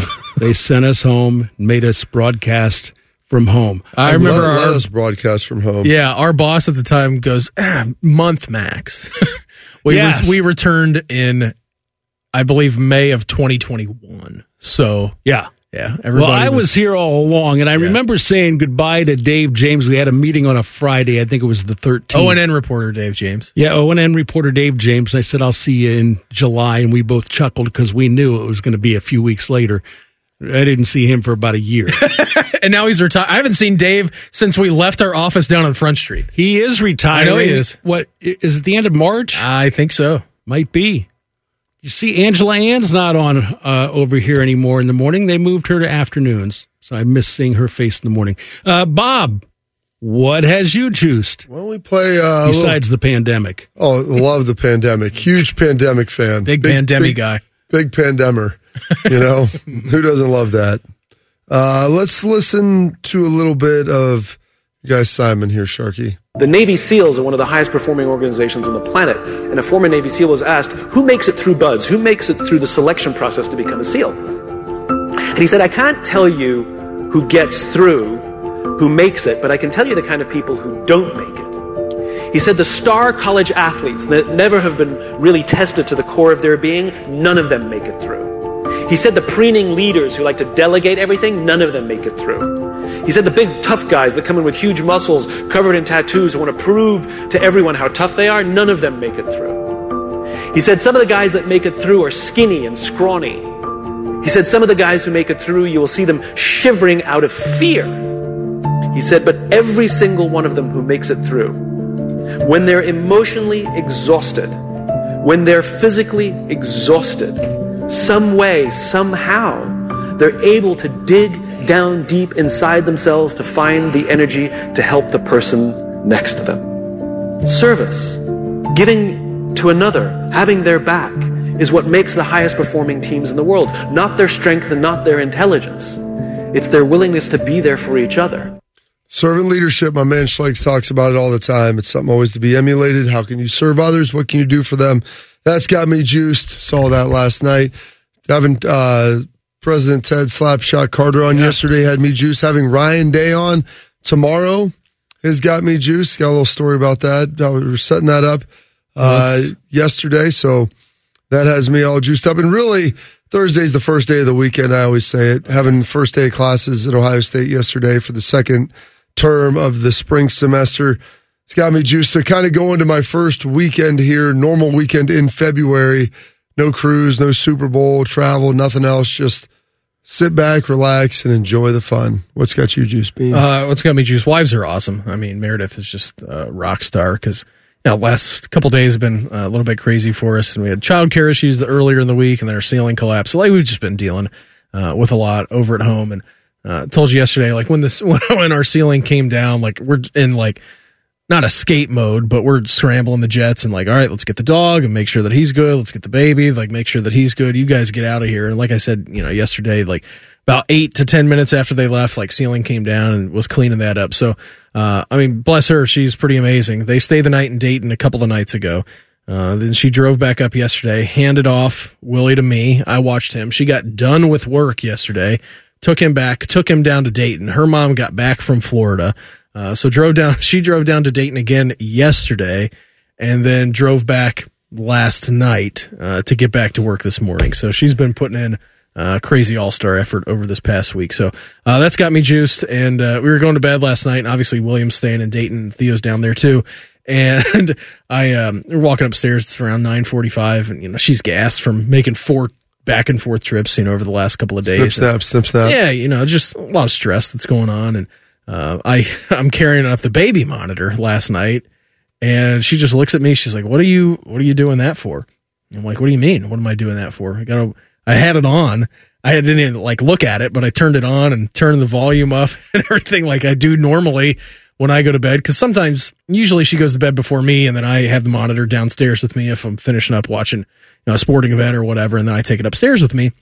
And then last night, I have it on and plugged it in right next to the nightstand so that we could hear the little guy. And she just looks at me. She goes, "Why do you have that on right now?"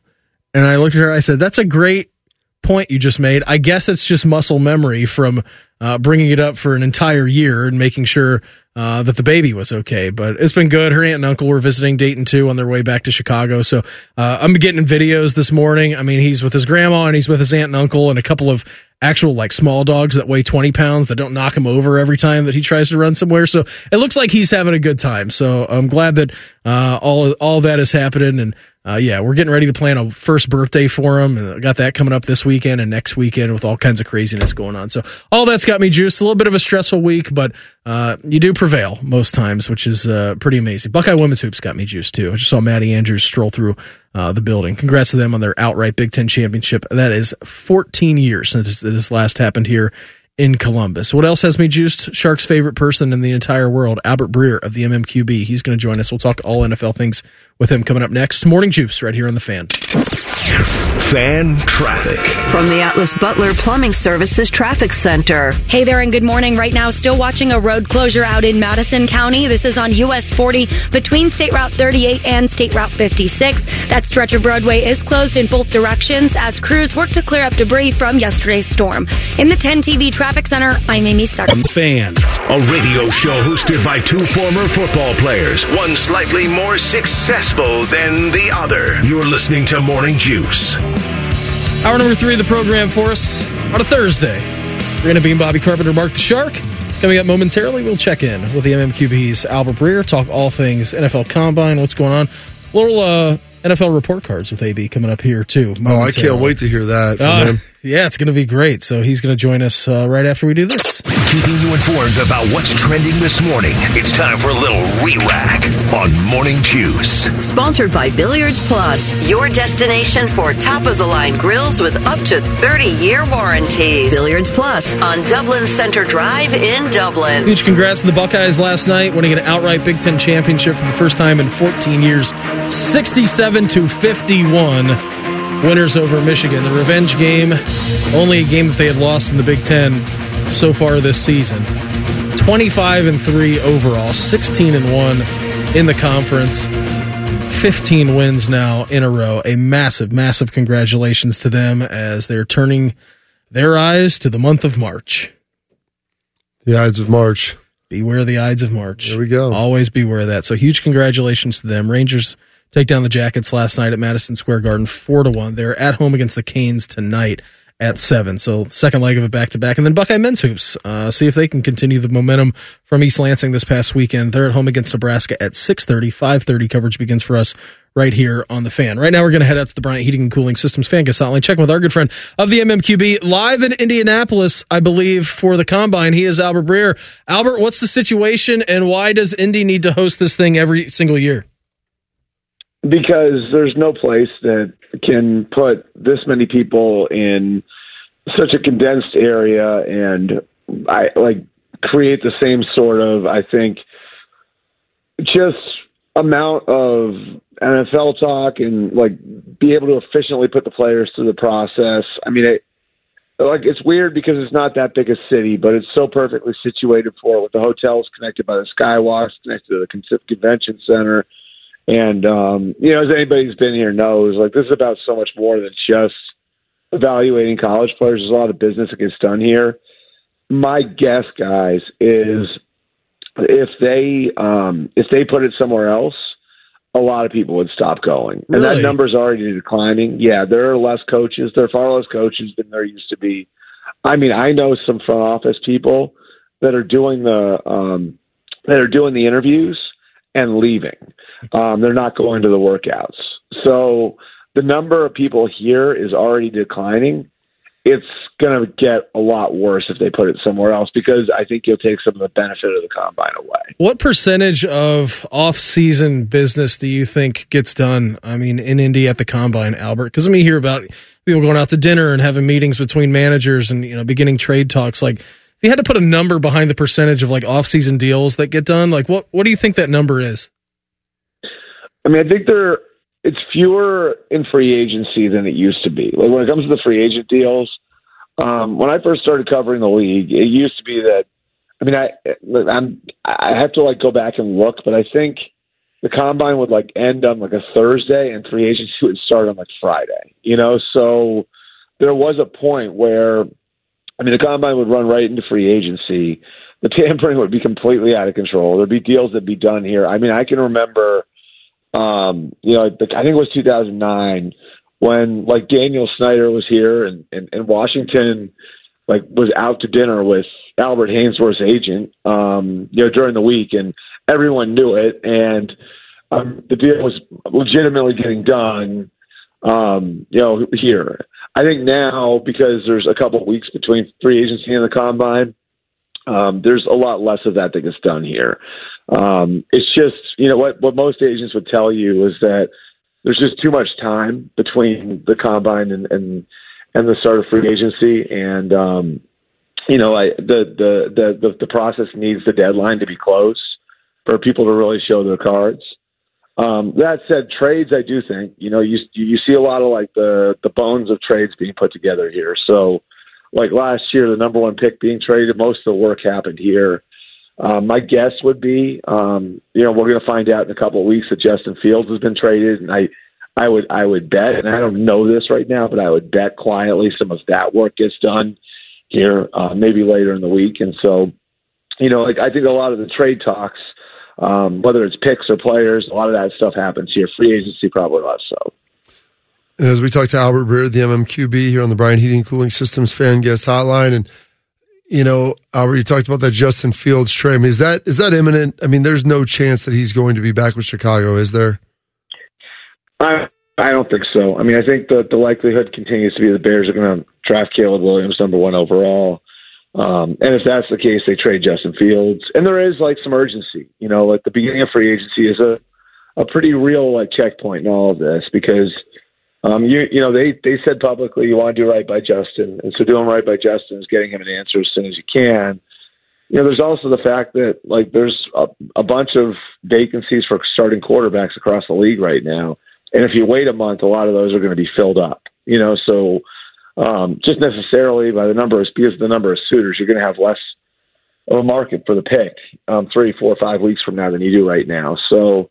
I think it happens. I think he gets moved. My guess would be they come to an agreement, over the next maybe week or so. And again, it's a guess, but I think that they probably find a suitor and work out a deal over the next week or so. And, obviously that can't become official until the beginning of free agency, but I think that's where the whole thing is headed. And I think we got tells from Bears this week, when you listen to those guys talk. I don't think Poles is talking about doing right by Justin, and openly discussing the possibility he's trading Justin if they aren't, pretty much, 95% of the way there on a decision. It does seem to be imminent that that's going to happen, and I'm with you. You kind of listen to those guys talk, and I don't think Ryan Poles would say, we're going to do right by him if they're keeping him. But, who knows? They could be lying through their teeth. It is lying season. But is it the Falcons, or do you think someone's going to kind of swoop in here at the 11th hour and procure his services?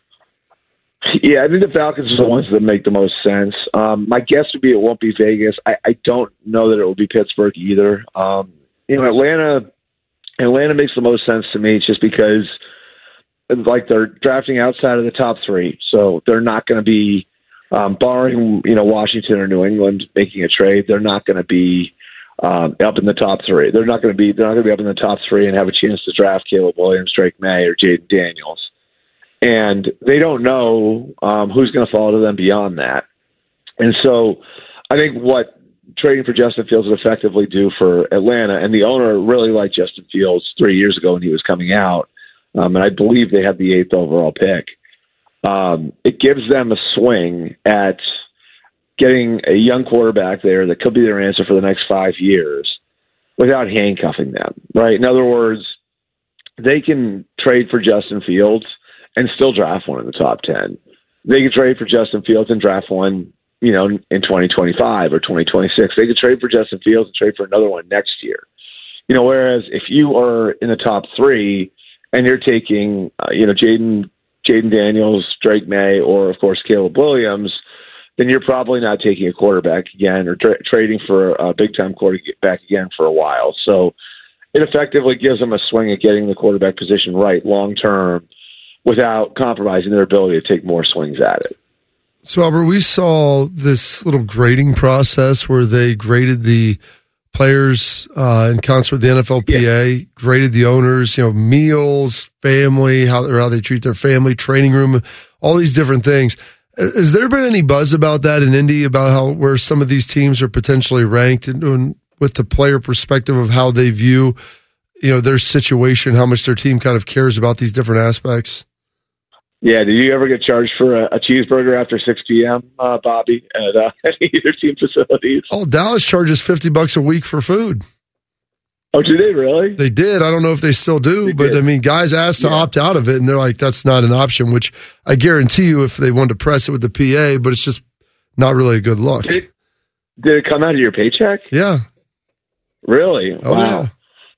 Yeah. That's hilarious. I thought the Bucks thing was kind of crazy too. You guys saw that, right? It was at the travel, and you could pay to not have a roommate, correct?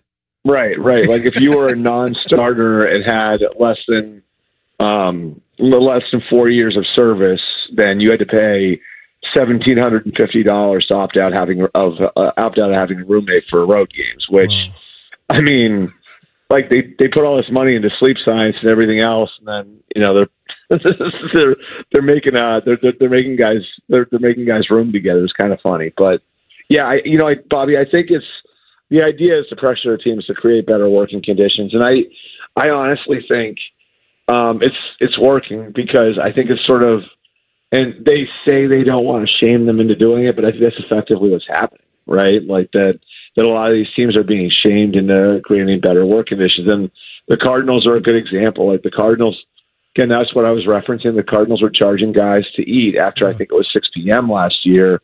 And, that got out there, and it got out there that the floorboards in their weight room were coming up, and all of that was taken care of over the last year. And do I think it would have been taken care of if the survey hadn't come out and they hadn't been a little embarrassed? Probably not, So I think for all of these teams, sometimes you need a little kick in the to get to get going. And I do think, guys, if you compare, Bobby, this, if you compare what the big time college programs are doing because they have to because of recruiting, as far as keeping their facilities up to date and creating the right environment for their players, some NFL teams are not even close to what the big colleges have. And obviously that's where all these players are coming from, so they know it. And now they're doing something about it. And does it surprise you at all, Albert, that the Kansas City Chiefs rank 31st out of 32 teams? We're talking about dynasty and Mahomes and all these guys. Like Andy Reid ranks first in grades for overall coaches. Their owner is like dead last, 32 right. Out of 32. It's such a crazy juxtaposition to me. And that was like my initial. I think that was everybody's initial thought. It's like, all right, you want to view this as like a first class operation and everything else, and then you have this stuff, but. If you think about it, guys, right? Like, doesn't it sort of give you license to do whatever you want when you win like that? You know what I mean? Like, so, deep down, if you want to keep costs low and, you don't want to spend in certain areas, what better to give you license to do that than winning Super Bowls, right? New England's on there and got really poor marks too. So you have the previous dynasty and the current dynasty as two of the worst teams in these areas. Well, what's the reason why? Well, because they really didn't have to do things to attract players there.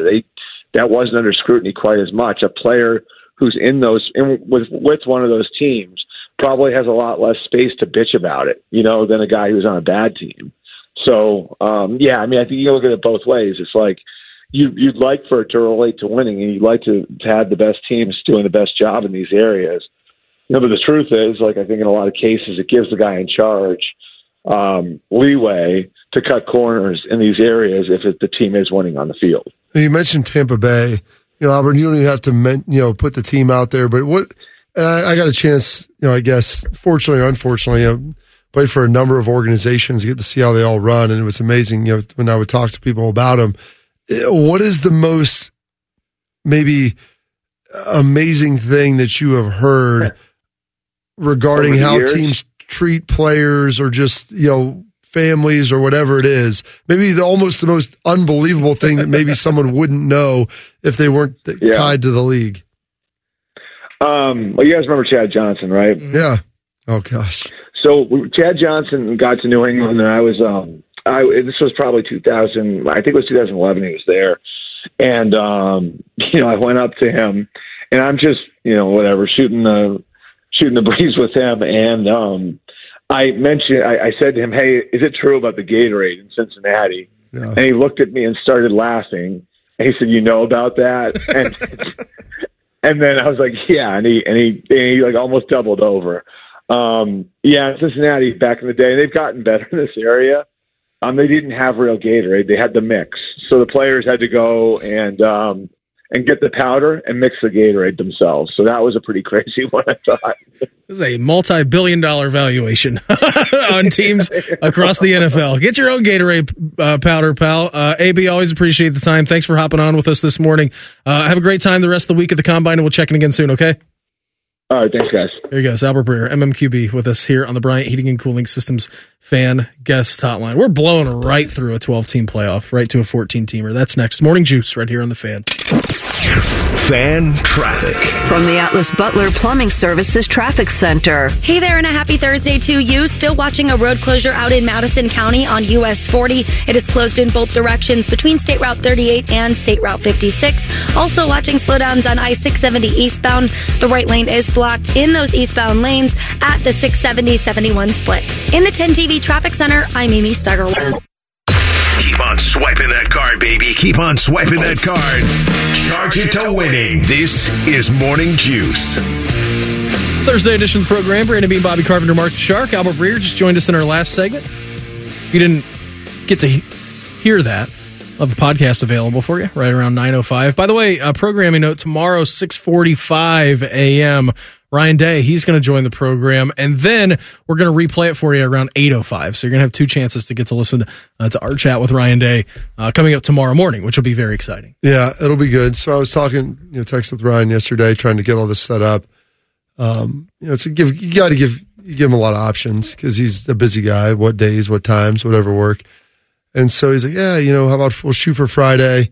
It's like, sounds good. Keep me posted. And as we're at dinner, and he texted me back. So I was trying to be prompt with it and be respectful of his time because it was in the evening, and I'm sure he's trying to spend some time with his family here in the off season. And it's like, all right, just sounds good. Keep me posted. He's like, we'll shoot for Friday on what time?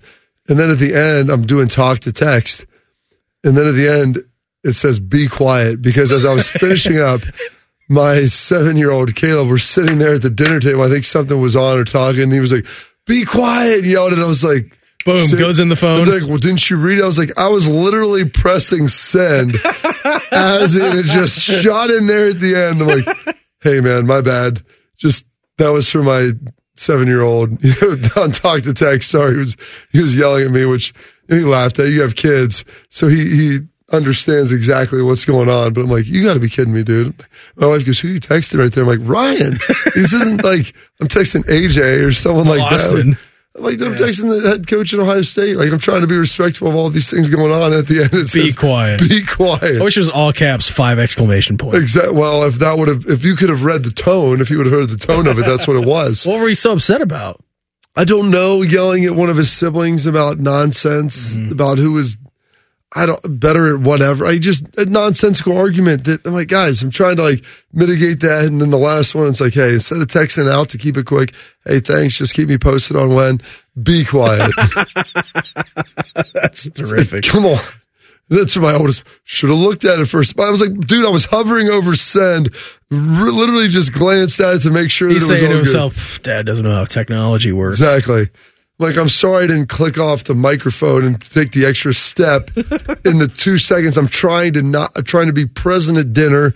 And my wife, Courtney, sat down. We had a family dinner, which, with kids and the sports and everything else, we don't have time to do it all that often. And I'm like, this is the crap that I'm dealing with. I had like a 10-second window to read, text back, keep it all good, keep it the train on the tracks, and that's the nonsense that I'm dealing with. You're going to have to ask him about that tomorrow. Coach, how did you interpret Bob's be quiet Be text? quiet. I was like, well, I didn't realize, I forgot. Editing is so weird on the text, too. Yeah. Like, you can go back and do it.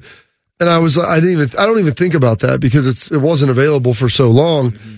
And I was like, I guess I could have just pressed edit, but I'd already like queued up, hey, my bad. The be quiet was for my son. It's easier to text my bad and the follow-up text than it is to go back and edit and it. She's like, he'll probably find it entertaining anyway, which he did. He's got 3 kids, and I think his youngest daughter is 4th grade, I want to say. I think 4th and 6th. He's right in the thick of it, just like you somewhere. are. Yeah, I mean, they're right around the same age. So he gets, the nice little family spats, I'm sure, around the dinner table. So he's going to join the program tomorrow at 6:45, and then we'll re-air that for you coming up tomorrow around 8:05, like the same time we just had Albert on today. Since its inception, since 2014, when it was created a 14 playoff model for a sport with 5 major conferences, the college football playoff has been unwieldy and awkward. It says here on the ESPN piece that I'm reading, executive of the college football playoff, Bill Hancock, saying last week that there is a, quote, need for the deal to be done in the next week to get to a 14-team college playoff after blowing right through the stop sign.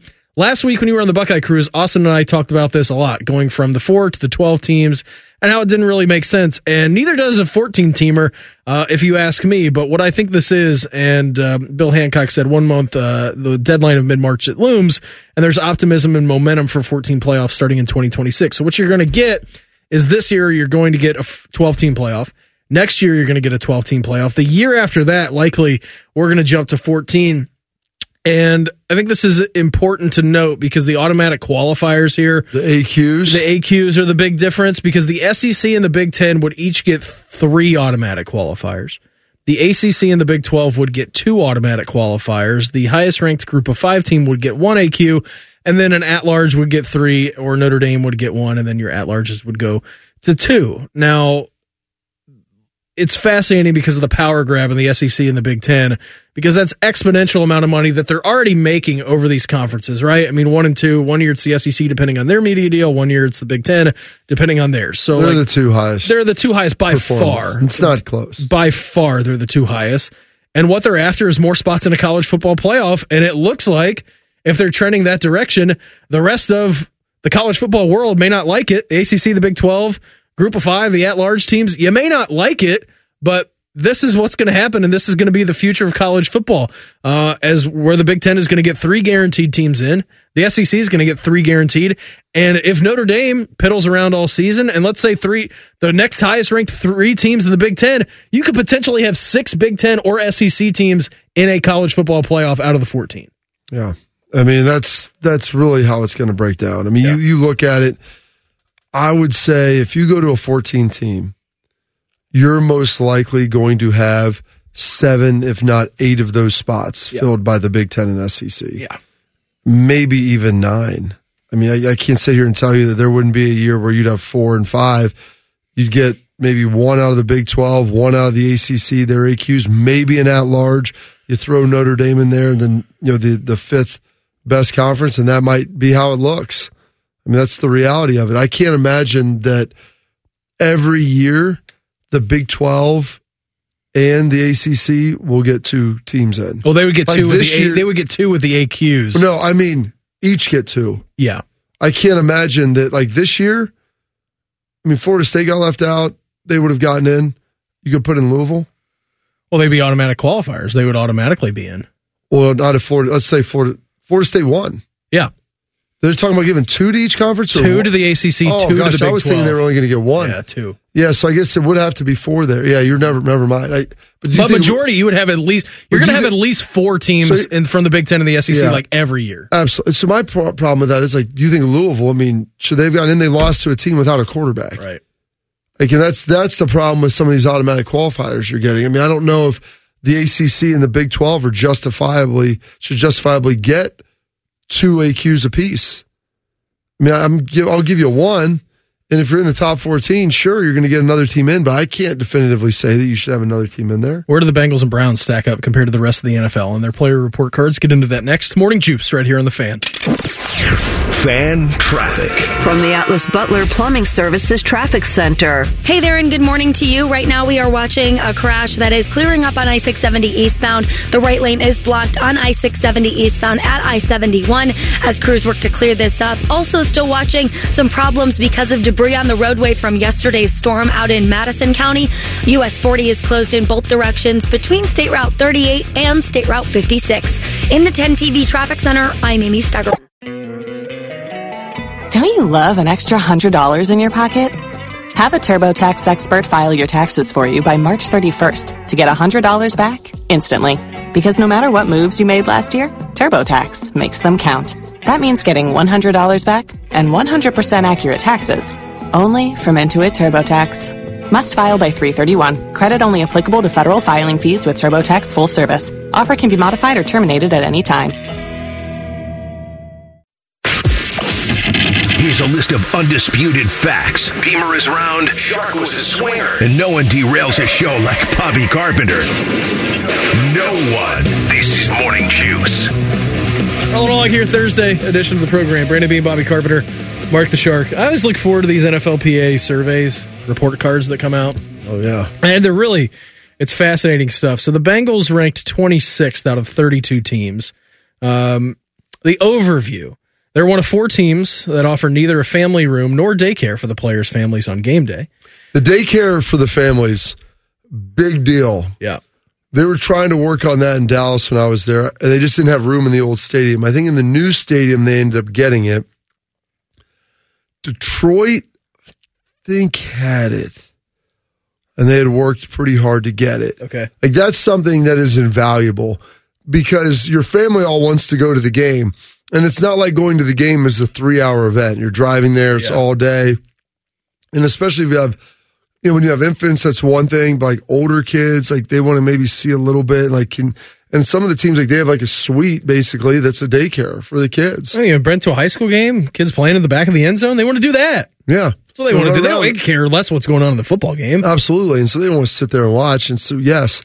The daycare piece is massive. Like, that is a huge element. The Bengals are the only team that closes their cafeteria on players' days off, even though many of the players come to the facility on off days for extra preparation and recovery. This is part of it. Like, you want your guys to be in there all the time. Yeah. And I will say this about the Patriots. And people can criticize Patriot Way, all this stuff, Belichick, is he good without Brady? They were the only team that I was at that had, Detroit, you could get stuff to go later, and it was all free. But New England, they wanted you to stay there after practice and watch film.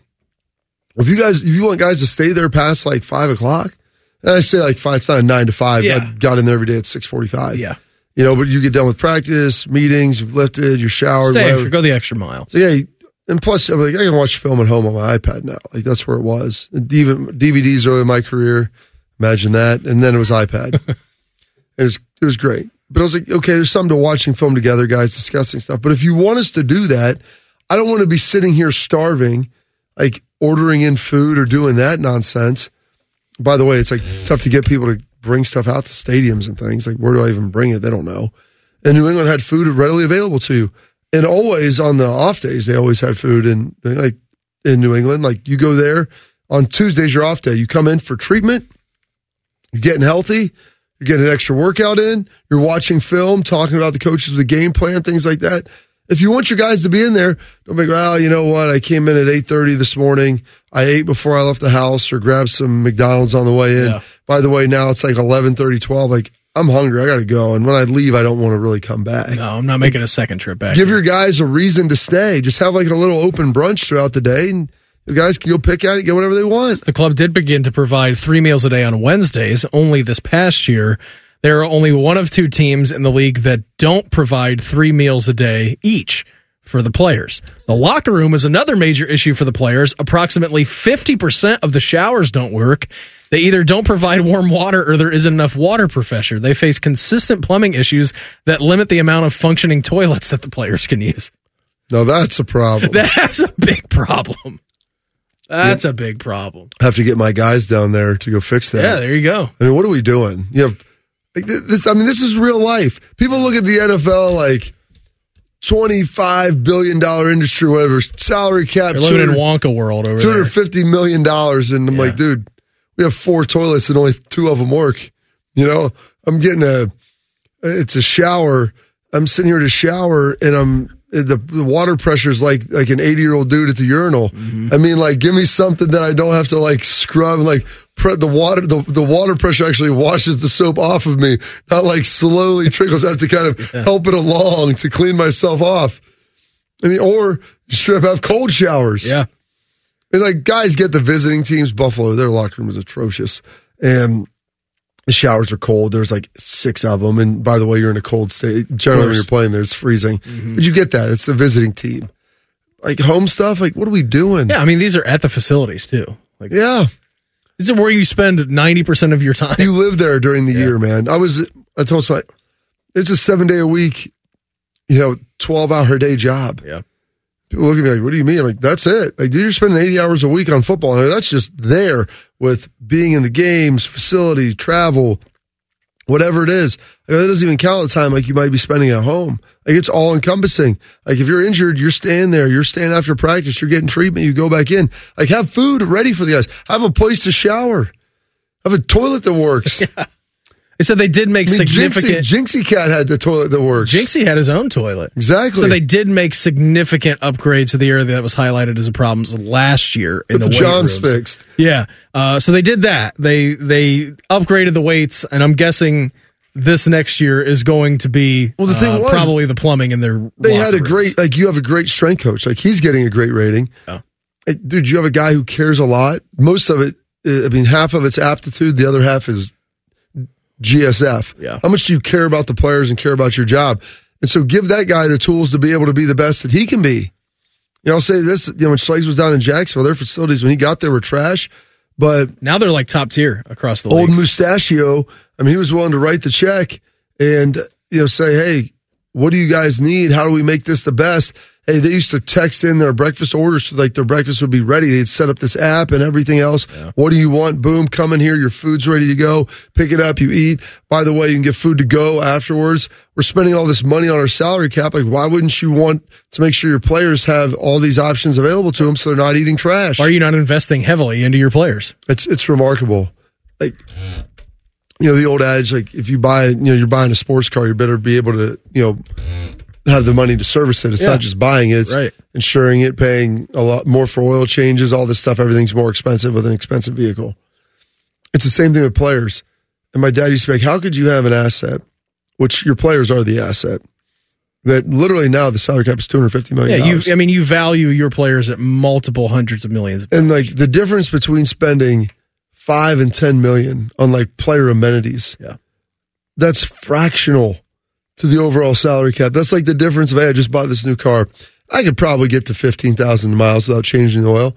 You could, but do you really want to deal with the problems that could potentially occur? I'm putting unleaded in that. I don't need the premium gas. Like, why wouldn't you get better food? Why wouldn't you have better trainers and have, like in New England, they had dry needling. They brought massage therapists in, like all these. Everybody was always up to date on the best available stuff. So you could get it there. You didn't have to pay to go somewhere else to get it. And in turn, you stayed at the facility longer and you were around and you were getting done whatever you need to get done. It's not like you're not building rockets. No. But people were literally like, should I get a new tire or I'll just be like AJ and keep pumping it full, fix a flat.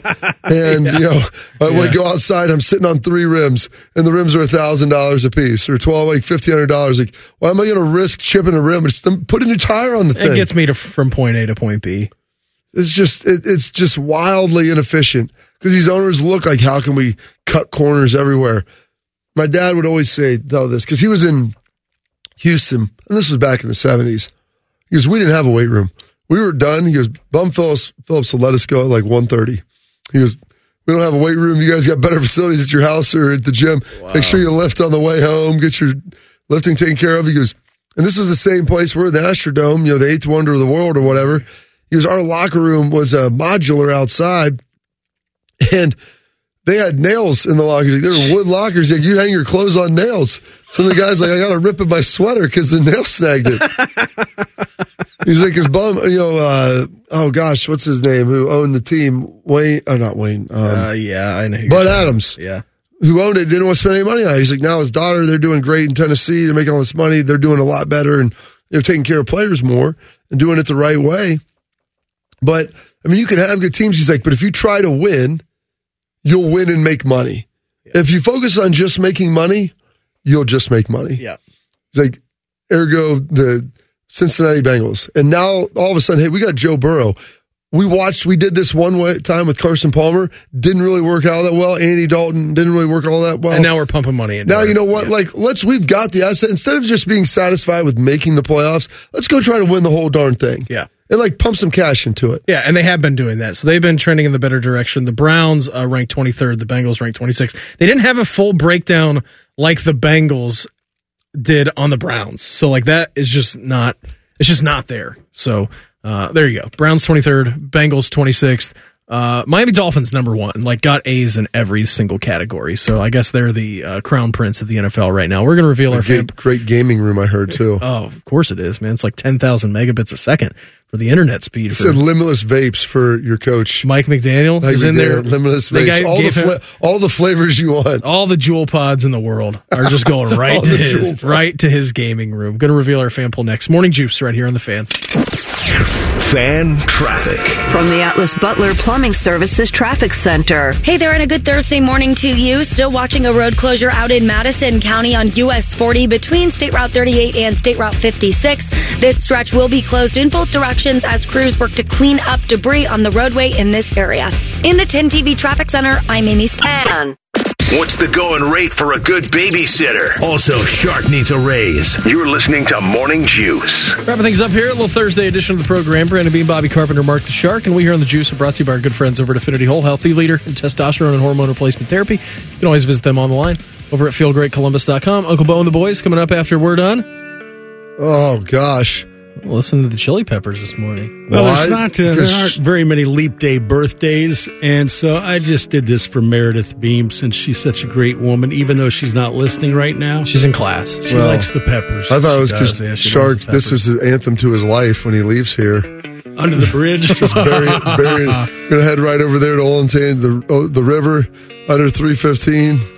Bury a needle in your arm. That's a great song. It is rather sad. Rather sad? Yeah, Beam, are you kidding me? In nature. I mean, highly tragic and very concerning. Yes, I remember the first time I actually listened. Well, yeah, because we hear songs so many times, and then I don't know if it's on the 50th listen, the 60th listen, maybe it's earlier for some, but I hear songs, I'm like, oh, this is great, and then you actually listen to the words, you're like, man, this is pretty twisted. I mean, until you listen to Johnny Cash sing a rendition of Hurt that's slow and you can hear all the words. Yeah. Oh my gosh, this is about, I'm going to put this in the Under the Bridge category. Yeah, Pumped Up Kicks by Foster the People that came out probably 10 years ago. I'm like, that song is horrible. It's a terrific song, but it's awful. Angels by Ed Sheeran. I want you to go listen to that song and listen to the lyrics closely. Semi-Charmed Life. Yeah, also not happy. Angels is about servicing humans for crack. Nice. It's basically the Bob Saget song. I'm listening to that, I'm like, oh my gosh, this seems so heavy. Oh, Angels, no. In a pipe we fly to the motherland. Yeah, that sounds good. Sell love to another man. I'm like, that doesn't sound very good at all. Yeah, that sounds like Shark Under the Bridge. Thanks for thinking of Meredith, though, Shark. She's a great woman. She is. Do you even know if she's alive right now? Did she get hit by more falling debris in your house? You know what? She may not have made it out of the house. She wasn't texting me this morning. You're right. She may have got smoked by some plasterboard. She walked around with a book Dude, I'm telling you, it was so heavy. So we had the tornado sirens the other day. Yeah, yesterday. And my kids are like, well, what do we do? And I'm like, you guys don't have my wife, because you don't have tornado drills? And they're like, well, yeah. It's noon on Wednesdays. What are you guys doing? Well, and we would have them maybe once a quarter or something. Yeah. But our tornado drill, she's like, what did you do? She went to Portsmouth at an older school. They had a basement still. And I go, we didn't have a basement. My elementary was, I say newer, built in probably 1970. And we'd go to the auditorium because there was no windows. They'd tell us to get our thickest book, lean down, and put it over the back of our neck. That was real life. That's like the nuclear missile drill getting under the desk. So Bo talked about that because they still we didn't do the nuclear. Did you do that, Shark? I mean, did you guys have the nuke testing drill? Well, at the old schools built in the 50s, like we had fallout shows. My junior high was older. We would go down to the basement, and they had like the little yellow radioactive triangle or whatever. Go down here in case of a nuclear attack. Go here. But like but here's the thing for tornadoes now, Shark. I'm sure you had the book and you do all the stuff like we I did. don't remember ever doing the book. It was always under the desk, which I think is what they also do for a shooter in the building. They do those training all the time. Well, yeah, because that's more. What's more likely to happen, a shooter or a tornado? That kind of speaks to where we're at in society now. Totally. But the other thing is, I'm like, Courtney was like, well, thinking, I'm like, our kids don't even have books anymore. The iPad isn't going to provide as much protection. Probably it's not thick enough. Thick enough. That thing cracks and shatters. You drop it on the ground. It's not going to protect you being from falling plaster in your house. Oh, in our house, definitely not. I'm telling you what, man. Schools. That big piece that fell off, like my trash can weighs 300 pounds right now. Yeah. And that's just a portion of the stuff. Like I hope it's coming down later today. Well, plaster's essentially like concrete. Yeah. I mean, you try to bury. I challenge anyone. Like, you punched a hole in your wall. I'm like, you must live in a newer house. My old house had plaster. I tell the kids, I'm like, I'll give you $1,000 if you can bury your hand through that. There is no way you're burying your hand through that sucker. I mean, Mr. Ed would have a hard time kicking that thing in. Yeah, I hope that gets fixed today. At least that we can remedy the situation. I mean, do you think her life was more like Danny California's growing up? Yeah, I think it's more. She's more aligned to this song than she is Under the Bridge. Danny California's life was pretty interesting as well. Yeah, it was. Mine was a hippie. I mean, it's an interesting deal. What we got for a fan pool, Beam? Who's going to win on Sunday, Buckeyes or Hawkeyes? I still can't believe your neighbors bought that auction prize. Won that. They're flying with the team on Sunday. Yep. They're getting to sit right behind the bench. They get a hotel stay in Iowa City. They're going to the game and then flying back with the team. Yeah. I can't believe they procured that, and now tickets are going for this game like $800 a pop. Oh, where they would be $6,500? You said to sit behind the Iowa bench. No, 9 rows up. 9 rows, yeah, not even immediately behind. Yeah. You probably couldn't even buy the ones underneath. They wouldn't. Like, what's the price? Priceless, Beam. So, yeah, they're going to be on there. They got this in the summer. And, I mean, this was before people knew Ohio State was going to be Big Ten champs, and Iowa still Iowa had the draw. Iowa had the draw. But then you realize, like, hey, Ohio State beat them here in overtime, and the shot was packed at 18,000. Yeah. $300 to sit in the nosebleeds. 10,900 last night at the shot for that game. Yeah. And that's 1,100 people. That's pretty darn impressive. Yeah, I mean, it's sold out for what the capacity is without the upper boards. Beating Michigan, yeah, that's a good environment. Yeah, that's our daily fan poll, sponsored by ER Auto Care, Masters of Our Craft. Who's going to win Sunday's Ohio State Women's at Iowa's game? Buckeyes, Hawkeyes. 60-40 split right now. Here we go. Buckeyes with the 60. Hawkeyes it'll be tough to win there. Yeah. I mean, dude, they're playing as good as anybody in the country. It's senior day, though. Like, it's going to be tough. It's going to be tough. I'm just going to listen to Chili Peppers all day today. Absolutely. That's a winning strategy. I feel there's something nice for Meredith. I wonder are the Peppers touring at all? I went and saw them when they were here. I think they are going back on tour. Are they? Yeah, you need to see them before they all die. You say that, I mean, that's probably pretty true. That's what rock stars do. They die. That's what I said about Tom Petty, and he did die. Yeah, but at least he made it to like 70. So Courtney was like, he's dead because there's this, they're doing a all-country Tom Petty album. You know what? They're in Riverbend Friday, July 5th. Our anniversary is July 7th. There you go. Like Schlegs. Yeah, there you go. Get it done. Done. That'll be good. That'll be a good one for you. Yeah, let's get swing by Dayton, drop Billy off on the way down. Yeah, he ain't going to that. There's no way. He's not getting the invitation. Getting the contact high from being done there. Well, he got that when he was at Sharks yesterday. Exactly. Forget about that when he was dropped off. General had so much fun today. What do you say we do it again tomorrow on a big Friday edition? Ryan Day joins us at 6:45. AJ at 8:35. I don't know if Austin's going to join us. He's in Nashville. So. Oh, what a loser. Do it again tomorrow, shall we? Let's do it. Everybody have a great day. Uncle Bo and the boys, they're up next. We're back live tomorrow morning at 6 a.m. to break everything down. Have a good one. Talk to you then. Morning Juice right here on The Fan. Fan traffic. From the Atlas Butler Plumbing Services Traffic Center. Hey there, and good morning to you. Right now, US 40 is still closed in both directions between State Route 38 and State Route 56 as crews work to clear up debris on the roadways. No crashes to let you know about on your interstates otherwise. In the 10 TV Traffic Center, I'm Amy Steigerwald. This is a Fan Action Update. This Action Update's brought to you by ESPN Bet Gambling. Promo code 1-800-GAMBLER. Hey, how about a Big Ten championship? The Ohio State women's hoops team gets it done over Michigan last night and even covers the 15-point spread with a 16-point win. Big one tonight for the men's hoops team hosting Nebraska. Ohio State's a 3.5-point favorite at ESPN Bet, minus 155 on the money line. For your ESPN Bet Action Update, I'm Scotty Vegas. Broadcasting from the Lindsay Honda Studios. Honda makes the cars. Lindsay makes the difference. Visit lindsayhonda.com. WBNS-FM, HD1 Columbus. The Fan. Sports Center. Good morning. I'm Eric Reeser. For the first time since 2010, the Ohio State women's basketball team is outright Big Ten regular season champs. The second-ranked Buckeyes beat Michigan last night 67-51 at the shot. J.C. Sheldon led with 22 points. Ohio State finished 16-1 in conference play. Their lone loss was at Michigan back in December. Buckeyes went on a 15-game winning streak after that. They'll wrap the regular season this Sunday at number 6 Iowa. The Hawkeyes beat Minnesota 108-60 last night in Minneapolis. Iowa's Caitlin Clark scored 33 in the win. She's now the all-time major college women's basketball scoring champ and only 18 away from LSU's Pete Maravich, who holds the all-time NCAA mark. As for the Ohio State men's squad, the Buckeyes will host Nebraska tonight at 6:30. Timmy Hall will warm you up on the Fan at 5:30. This update is sponsored by Dr. Mark Levy. If you're snoring and not sleeping, give Dr. Mark Levy a call at 1-800-MORE-SLEEP or visit